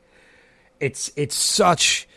I loved Wentworth Miller and Dominic Purcell working together as brothers on that show, and then seeing them on Legends together again was great. And it's so cool going back and rewatching Prison Break and seeing the two of them, because it's two totally different characters, but it confirms how much I just love Wentworth Miller. Well, like I said, the other story now, like I said, jumping over to Arrow, is something we already talked about. So I'll just reiterate here again, and I can actually read the little clip here from Wendy Merkel when she talked to CBR.com, which is Comic Book Resources. And this is about John Barrowman not returning to Arrow next season. It says, it's going to be a huge factor leading up to the finale. Executive producer Wendy Merkel told CBR last week, the season is all about legacy. And when Malcolm comes into the story, it's really rooted as much by necessity from Oliver's point of view as it was about what Malcolm means to him and what Malcolm means to Thea. It is a great story because it's going to have a lot of action, but it's also going to have this kind of emotional undercurrent that is really going to lead to a really big, huge, serious moment for him. I think it's a great story to tell, and it's really great for John to play. So that's very telling.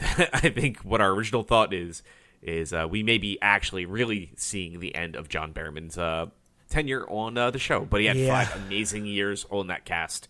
So I'm really happy to see if he's going out. It sounds like he's going to go out with a bang. Yeah. Jumping over to the movie universe, we're going to start off things pretty light, but something that happened just a couple days ago is there was a National Superhero Day, and Henry Cavill did one of the classiest things I've seen, which was super awesome.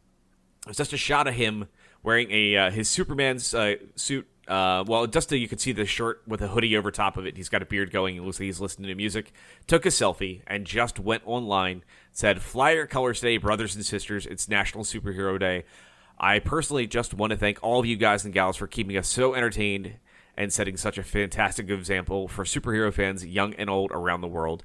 And this went out to Chris Pratt, Gal Gadot, Ryan Reynolds, Chris Hemsworth, Ben Affleck, Robert Downey Jr., Mark Ruffalo, and just the list of everybody you can think of that has ever played a major character, whether it's Marvel or DC.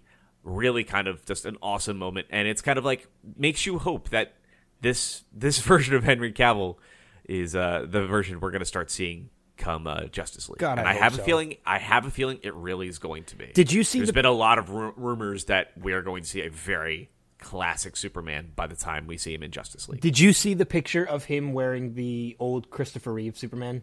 I did, and it looks that made me be like, I really like him as Superman. I just hope they can get his character right. And that's my biggest issue. I do enjoy him. I think he does physically fit the role. The personality and the character has to change, and then I'd be back on board. And I think what it is that I think they're maybe doing it, and I think it's just the way that we just didn't want it to happen. But I think this is going to be the third part of his hero's journey, where the death is going to change him. I think very dramatically. And I think we're going to see this really hopeful person. Like the Boy Scout Superman rather than the emo, mopey Superman. I really think it's coming from a couple things Jeff Johns said recently, too, that that's the version we're going to see of him. And apparently Zack Snyder talked a little bit about it and said Superman was green. Like, he didn't do this. He made a ton of mistakes and went after and focused on rage in the second part when we saw him. And this is going to be him changing completely. So I think it'd be interesting if that's the case, because then I'd really love to go back and watch Man of Steel up and through Justice League to see watch his character actually transform a bit. Yeah. So, okay, jumping over into Wonder Woman. There was a quick little thing that jumped out online a couple days ago.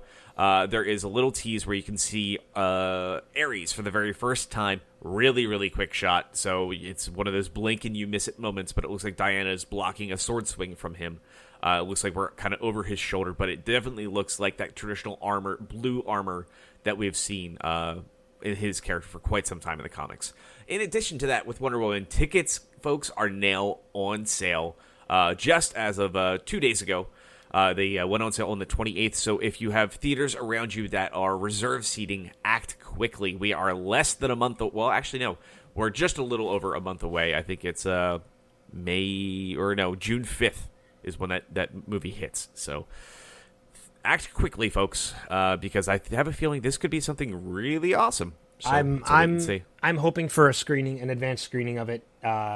If that's the case, I will happily be your date. Okay. All right, because I know it depends. Because I'm actually going to an advanced screening. By the time you guys are listening to it, it might have already passed. But tomorrow night, this coming Monday, I'm going to an advanced screening of Guardians of the Galaxy Volume 2.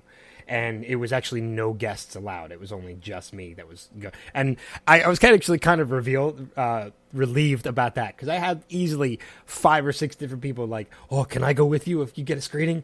I'm like, I don't know who to pick. And then when they said no guests, I'm like, whew, thank you. I don't have to pick anybody now at this point.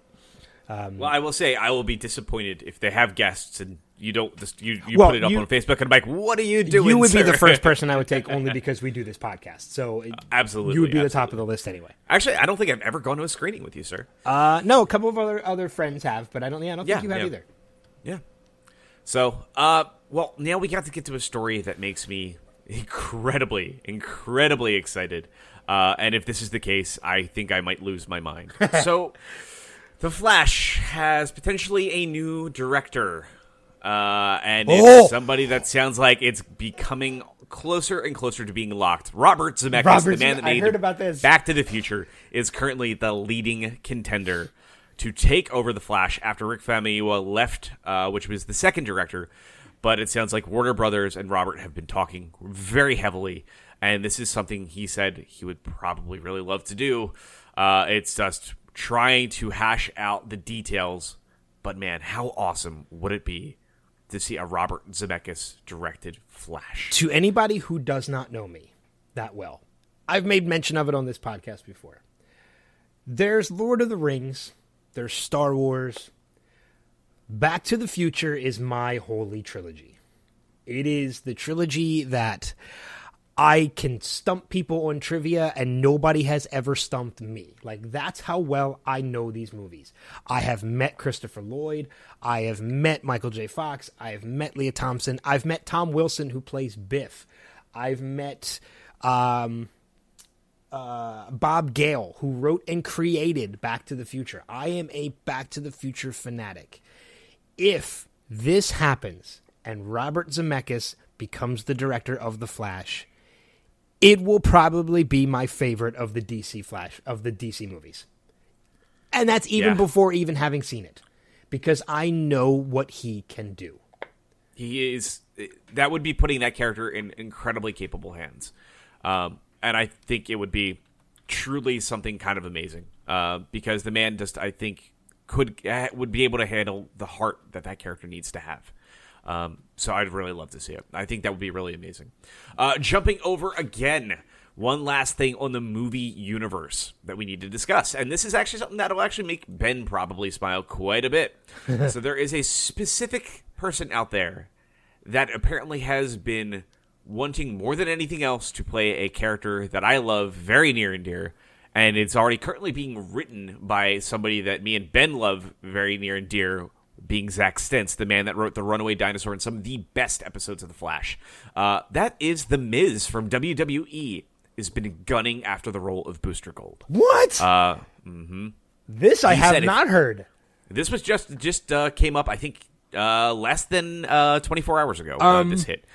He just did the Marine 5, which is which is a direct to DVD WWE Studios film. Yeah. But during a interview, he was somebody was saying, you know, if there's any superhero you could ever play, he's like, my very first thing I wanted to play was Deadpool, but he's like, I could never top what Ryan Reynolds does. But he's like, but it's okay.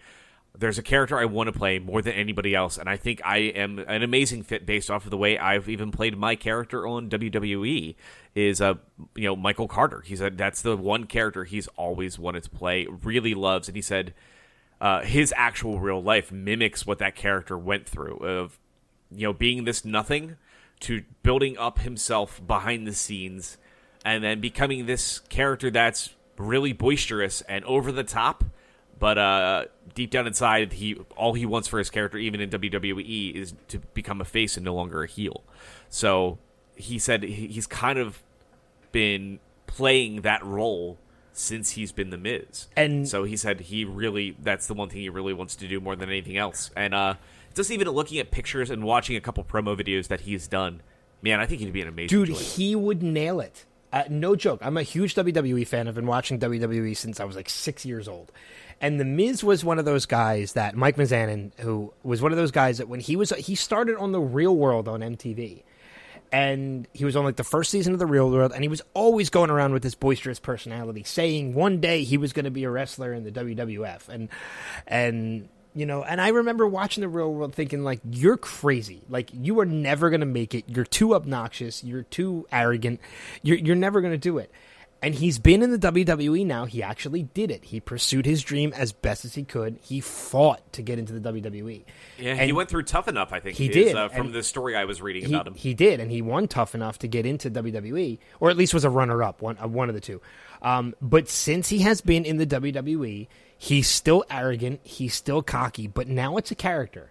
I've read and seen many interviews with him, and he's completely opposite in his real life. He's actually a very nice guy, and he's great to the fans, and he's genuine to the fans, and it's all totally a character that he plays. But the way he plays that character comes off so well on screen and in the ring, and it's thinking about it and comparing it to Booster Gold, he's a perfect fit. He really is. I really hope when they get to casting, they maybe look at that, because I really hope some fans get behind him. I know CBR wrote an amazing article, which I will post up on Facebook for everybody to read. If you get a second, read it, because like when you read his story, if you're familiar with Booster Gold, when you walk away from that, you're like, man, this guy would be really perfect. Because I'm not really familiar with him, but after reading that, I did watch a couple videos just to see. And man, I'm completely on board. Absolutely. Yeah, I really hope that's the case. That's a really good fit, and I actually hope that's something that does come to fruition now. All right, so now let's get into the thick of things, guys. That wasn't the thick of things? No, not yet. We have to get into some big stuff here. So, as we mentioned earlier, there is something one of our listeners, our listener Will, sent over to us this week, which was NBC pulling Powerless from their schedule. There was 3 episodes remaining to go. I believe there's potential that there is a 4th we missed, because we actually never got the Emily versus Van episode, as I mentioned in the news last week, but there were 3 more episodes to follow. So I think the season was, 11 episodes, 12 episodes, something like that? You could be right. So, but everything for the show has been absolutely pulled from NBC. No official announcement of the cancellation, but that usually states right off the bat, that this show's done. Like, this show there is no hope for it to come back. If they're going to pull it a couple episodes away, that means it is just not performing. It's not getting the response they wanted or needed. And we are going to be saying goodbye to the team from Wayne Securities, guys. So I can read you guys a little bit about what the final episode was going to be. I will say Patrick Schumacher, who is, I believe, the showrunner for this, said, not officially canceled, but yet thanks so much for the kind words to folks, because he knows it's the end. There's no way around that. And he said, I wish you guys could have seen the finale. He said, LexCorp and President Luthor tried to destroy the Earth, and our guys stopped them. We really went for it in the finale, and we spent over 5 episodes worth of effects budget just for that episode. They need to put it online. So I think we will see it, because it is done and complete. Yeah. And then they did say, Halpern, who is another one of the people that worked on the show, said that there's been no official announcement from NBC about the remaining episodes, and we hope they are, or at least are released somewhere such as Hulu. I honestly really don't know at this point, which is really telling everybody, guys, that, Powerless is done. So, I apologize if there's a little bit of background noise. My cat is currently behind me in a very loud windowsill with metal shades. So, if you give me just a second, I will see if I can rectify the problem. Okay, sorry about that. That's all right. Okay, so, but with the end of Powerless, we say, as I put it in our Facebook thread, hello, Megan, because Young Justice, guys, we've got some news. And not just Young Justice, but a little bit more. So, as we talked, I think this was about maybe 2 months back, there was a discussion online that Warner Brothers was considering a DC digital service. And we were interested, but kind of bummed out about this at the same time. Like, what are they going to really do? And I've been thinking about this for a while, and I'm like, maybe this is going to go away. Apparently not, guys. So Young Justice Revival will not be on Netflix. It is going to be one of the things that launches the DC digital service in 2018. But the thing is, it's not just Young Justice that are kicking off this. A live-action Teen Titans TV show will indeed be launching alongside it. The interesting thing about this is there was a Titan show quite a while back that was being worked with TNT, which we actually even mentioned on this show, which they decided we're not going to move forward with it. Shortly after that decision, Jeff Johns said, guys, I want to let you know, while it didn't work out with TNT, things are still on the board. Well, we now know how and where. The interesting thing is Jeff Johns is also writing the show, which is even better because he's the man that revived the Titans brand for DC several years back before things like Infinite Crisis and, I'm trying to remember. It was Infinite Crisis and Identity Crisis right before it is when we got to see these characters really come to fruition. It's one of the things that really gave a big name to Geoff Johns too, and a lot of eyes went to him. And one of the reasons why he kind of took over the DC universe for the most part until we got names like Scott Snyder. So the interesting thing is we know this is coming, and it's coming in less than a year. So we now have, yet again, another live-action DC property that is indeed coming out. I know there's been, in the past, some shots with Stephen Amell, with another actor from the CW. I don't remember his name offhand. He played Jeremy on The Vampire Diaries, and that guy was just wanting, more than anything else, to play Dick Grayson. And I wouldn't be surprised to see them go back to him because he would have been an amazing and perfect fit, and he's a great age for the role. The guy's still in his mid-20s. I think it's a high chance. And we did get a little bit of a reveal on some of the characters we will be seeing in that live-action Titan show. That being officially announced at this point from Geoff Johns was Beast Boy, Starfire, Raven, and Robin, but we're not sure if it's going to be Robin or Nightwing, so it's a wait and see. And I would assume we're going to see that cast filled out a little bit more. Well, I mean, here's the question, though. If they do Nightwing, is that going to cause an issue with the Nightwing movie that they're planning? That was one of the questions I had in my mind, too. I'm not sure, but we are now seeing multiple versions of the Flash out there. Obviously, Superman now has his appearances on Supergirl and his live-action role in the films. So it's a big wait and see. I'm wondering how this is going to work. Some people were actually wondering if this is going to be a bridge between the TV universe and the movie universe, where this is going to be another alternate Earth that's going to help tie things together a little bit. So these Teen Titans could actually be more related to the DCEU rather than the Arrowverse. It's very possible. Nobody's really quite sure where this is going to fit in, but we just know that one of the people responsible for this show. And I'll actually pull this back up because I was dumb and closed it. So we do know for Titans, I'll read the little blurb here. Titans will be executive produced by Geoff Johns, Greg Berlanti, and Sarah Schneider. And those are people responsible for Arrow, Legends of Tomorrow, Flash, and Supergirl. So we know it is coming from the Berlanti universe. So I have a feeling this could actually be more of a tie to the TV series. That's what I would think, too. Here's my hope for this, though. I'm very excited for this, especially after some of the latest DC animated that we've seen with the Titans. I'm very excited about this. And forgive my male chauvinistic side, but seeing a live-action Starfire is going to be amazing. But my hope for this is that this is something that they do. They kind of follow the similar principles that Netflix does, and they make this as a show that's bingeable. Rather than release episode to episode. One, because if it's going to be that good, I'd rather be able to knock it out in a time frame. And two, it's going to be hell on our podcast. Yeah, I'm hoping this comes out in an off season and it comes out in the Netflix model. I think that would be the wisest thing. One of the big questions, though, now we have this DC digital service is coming. And we talked in the past saying, man, how would that work? What are they going to do? I think it would. I think it would have to be a pay service. It is going to be a paid service. Yeah. The biggest thing that they need to make sure that they do, and I even stated this on Facebook, you have to get your head out of your ass like CW and make sure this is on every possible place that you can get an app or stream services at all. And to mirror one of our friends as well and fellow podcaster, Paul Williams, who does the Bats and Bows.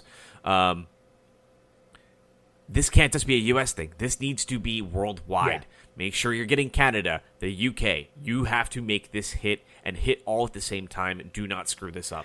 But as far as content, I thought more and more and more in my mind, are they going to have enough? And I'm like, holy crap, yeah, they really will. I didn't even think about some of the things they could pull because you have to remember, CW Seed more than likely will move all of its animated properties over to the DC streaming service. So the animated Constantine, the Freedom Fighters, The Ray, the couple seasons, the 2 seasons of Vixen will easily probably all get pulled from CWC. Birds of Prey, Smallville, the actual live action Constantine, which this is a place. The Lois and Clark adventures. Yeah, I mean the old the original Flash, the Fletcher Superman animated series. You have the entire Bruce Timm verse. Teen Titans Go.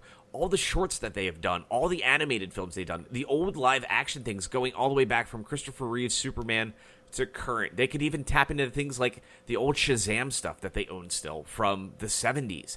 Super Friends. They have so much to pull from, in addition to the new movies that are coming out, the TV shows that are airing currently. There is so much content, and if you could pay a nominal fee, like a Netflix cost or a Hulu cost of like $7 or $8 a month to have access to all of this content, man, Dude, I relate this to WWE because WWE has WWE Network, and they were planning the network for a while, and it got delayed. It got delayed about a year, and the main reason why they got delayed was because of the fact was two main reasons. One was content. WWE has a ton of content, but they were promising a lot of original content as well, and they didn't have it done in time. So the network got delayed. Plus, they also wanted to make sure, and this is something that you had brought up, was that they were available in Canada and the UK at the time of launch. So if they could not do these things, the network was delayed until it was up. Now that the network is up, there is so much content on the WWE, and it's a nominal cost. It's $9.99, and it's completely worth it for any WWE fan. And I think this goes along the same route, that if at the time of launch they have a ton of content, they're available in other countries, dude, I would absolutely pay like $9.99 for something like this.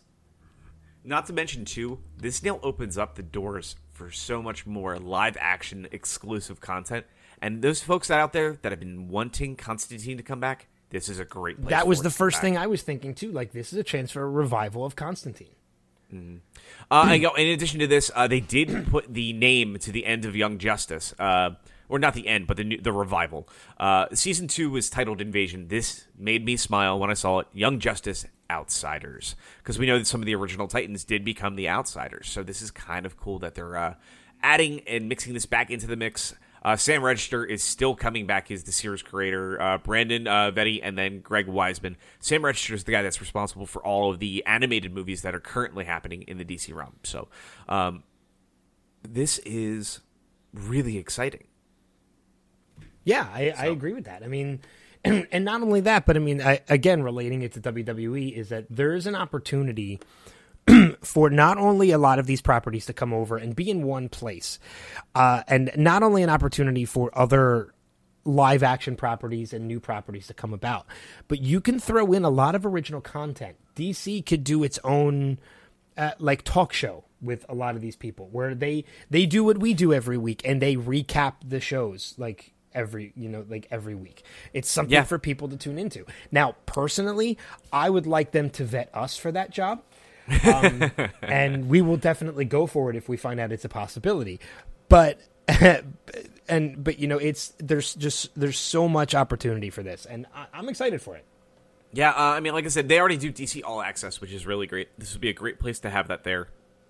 I'm really excited to see what's going to come of this. Like I said, being a PS4 user, though, man, PlayStation just announced this week that they just finished shipping their 60 millionth system.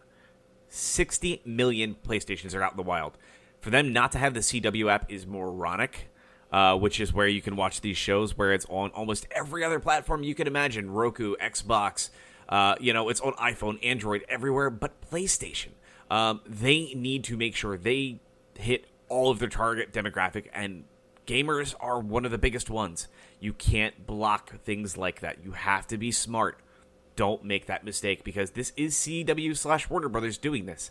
So this has to do with CW, Warner Brothers, and CBS. So they need to make sure they do not mess this up. I really hope and wish the best for them, because everybody wants this Young Justice revival, and I want this Titan show. I absolutely want this Titan show. Yeah. But yeah, so guys, that is the news this week. Like I said, that last story, pretty heavy, and it opens the door for a ton of potential ramifications for how this content gets out there, but it also opens the door to a lot of amazing possibilities. So yeah, exactly.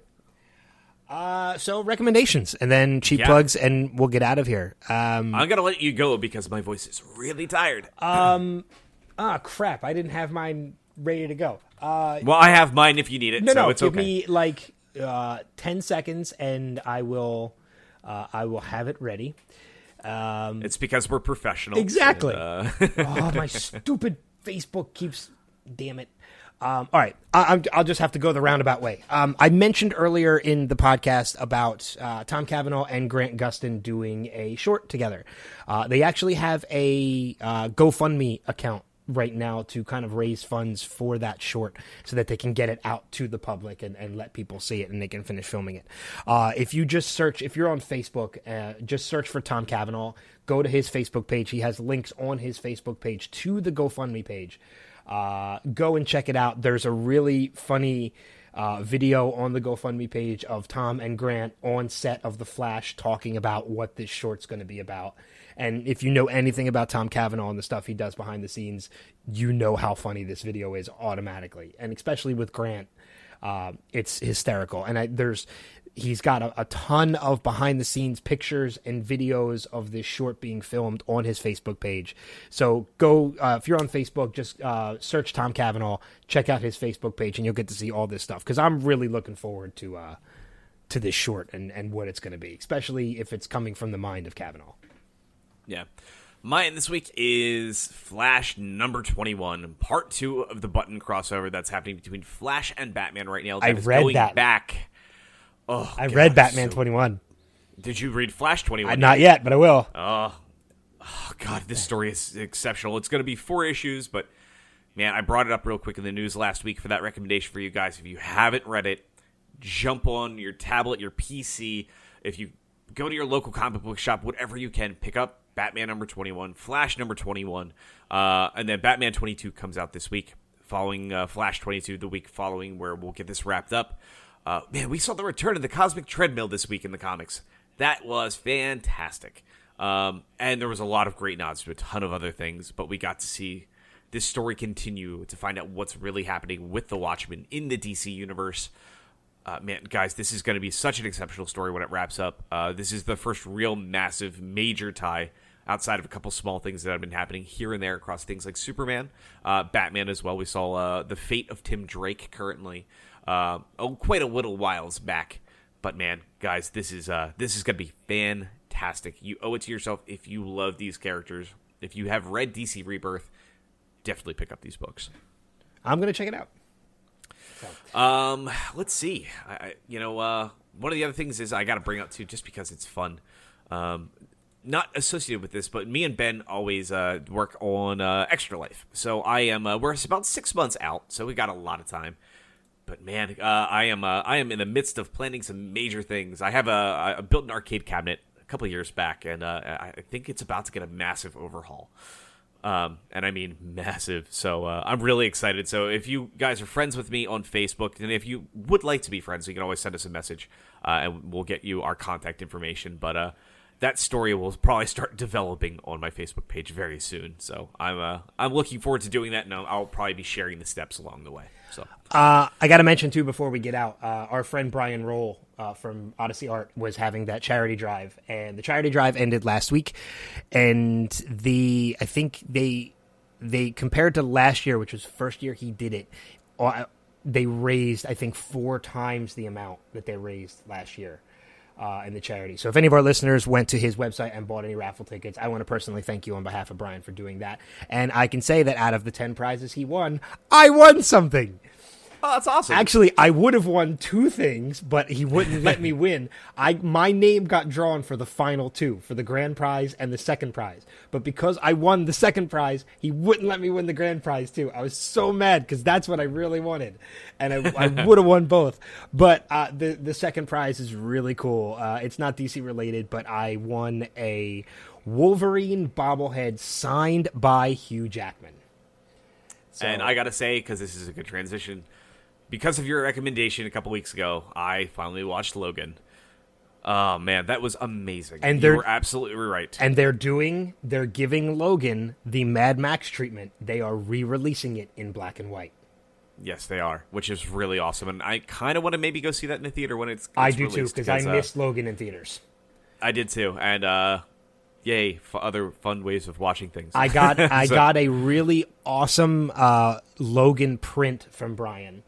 and that will be framed, and this Hugh Jackman bobblehead will be going right next to that print in my new studio at the end of the year, because I will be buying a house at the end of the year. So when I build my studio in that house, I will have a bunch of new places. I will be containing all of my nerddom into one room and keeping the rest of the house pretty normal. Only because of the fact, well, there's some things that depend on that. It depends on whether or not a certain person is going to be living with me at the time.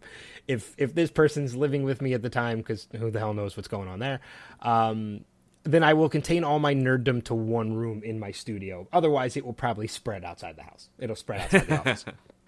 There you go. But that bobblehead will be with that print, which is really cool. The last thing we have to say, because, man, we only had 3 episodes and went 2 hours. I know. But we did say it wasn't going to be a short episode, so, hey, we're in the clear. Hey, this is making up for only 20 minutes last week. Hey, totally. So I will say this to everybody. Make sure you go visit our friend George Shaw at georgeshawmusic.com. He was gracious enough to lend some of his fantastic music to our show that you get to hear each and every week. And like I said, he's got a SoundCloud page over there, too. He's done so much stuff. He's been on so many things. He's done stuff with Stan Lee. He's got the Star Wars musical, and he's working on the second part still now. Make sure you go over there. If he's got anything up, like our Patreon or anything like that, please support him. We love his work. And like I said, I love listening to those tunes, and especially the fact that we destroyed one of them by singing lyrics over top of it. But anyway, like I said, that does it for me. I will give my plug to get out of here, and I let Ben do his, and we'll call it a day. Yes. As always, you can find me as well on the Caffeine Crew Cast of Pods, also on the Next Level Podcast Network. I am in the planning stages. I used to do the episodes at the end of the month. They're now, I think, going to be at the beginning of the month as we're transitioning, because there's a lot of work that's going to go into these new episodes, so a lot more planning is involved. So the next episode will be The Wonderful World of Joss Whedon, which will be out probably within the first week, if not early second week of the month. And then after that, I think we're going to possibly be doing a Star Wars-only episode. So lots of planning on that. And I can be found on the Next Level Podcast Network as well at the Showcast Spotlight, which is our celebrity interview podcast. A couple upcoming podcasts that we have coming out this week. We are speaking again to the one and only Mr. Colin Mockery from Whose Line Is It Anyway? We're actually going to be talking to him on Tuesday. So that'll be out later on this week. nextlevelradioonline.com is where you can find that, or you can subscribe to the Showcast Spotlight on iTunes just by searching Showcast Spotlight. And you can subscribe to Caffeine Crew Cast of Pods on iTunes by doing the same. Just search Cast of Pods and you'll find it. We were supposed to have Exhibit from Empire on, and formerly from Pimp My Ride. But unfortunately, the day he was scheduled, his father passed away. So we're going to reschedule him for a later date. But yeah, a lot of cool interviews coming up. You can check out all the ones we've done in the past, nextlevelradioonline.com. And again, our Facebook page for this podcast, facebook.com/DC Primetime. Once again, thank you everybody for listening. Thank you for your continued support to the podcast and the community. Please feel free to post, comment, and message us on the Facebook page. We try to respond as quickly as possible and as often as possible.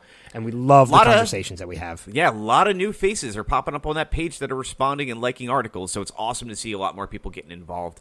It makes us incredibly happy to see you guys all diving in. So yeah, and sharing news stories. That was really awesome that Will did that and gave us a little nod of what's going on, because sometimes we miss it because we have our primary news sources we use, like CBR, Newsarama, and comicbookmovie.com. So yeah. Really thank you guys for that. And the last thing I got to say, too, because I almost forgot, show for next week will be one day late. I will be at Steampunk World's Fair in Piscataway, New Jersey. My wife will be working there, and I will be giving out free coffee for fun, just because why not? But yeah, so if you happen to be a steampunk fan and you are in the New Jersey neck of the woods, it is an amazing, amazing festival. Definitely check that out online. And you can definitely find me there, too. But, yeah, we'll be recording that Monday night after, because I will be mentally brain damaged by the end of that. Especially after the last event I went to from that group. I got a concussion, so I could definitely be mentally brain damaged after this one. I had an idea, and I want to run this past you. I'm going to run it past you on the podcast, because I'm curious about what our listeners think about this as well. What if We went for a 3-hour We did podcast. a- Buckle in, guys. No, I was actually thinking of if we can make this work in the time frame that we have. What excuse me. What if there was a way we could do a Facebook Live viewing reaction video of one of the finales of these shows? Of one of the season finales. And we'd have to find a way to actually be able to watch it live because you and I primarily watch via streaming afterwards. So, but that times in with people that are seeing it on the West Coast. yeah, So it does. So I think there's a way we could possibly do it. My curiosity isn't just the fact of the logistics of making it happen, is how many people out there of our listeners would actually watch. So I don't know. It's something to think about, and it's something to consider. So if any of you out there would like to see us do something like that, or even if it's not one of the finales, but something over the summer where Rob and I get together and we do a live Facebook viewing of an old show, an old episode of something, or a movie we haven't seen yet, or something like that, let us know, because I'm open to expanding and doing a bunch of new stuff. Oh, yeah. I mean, like we already talked about, we're going to do that fight night the day after Injustice comes out. Yeah.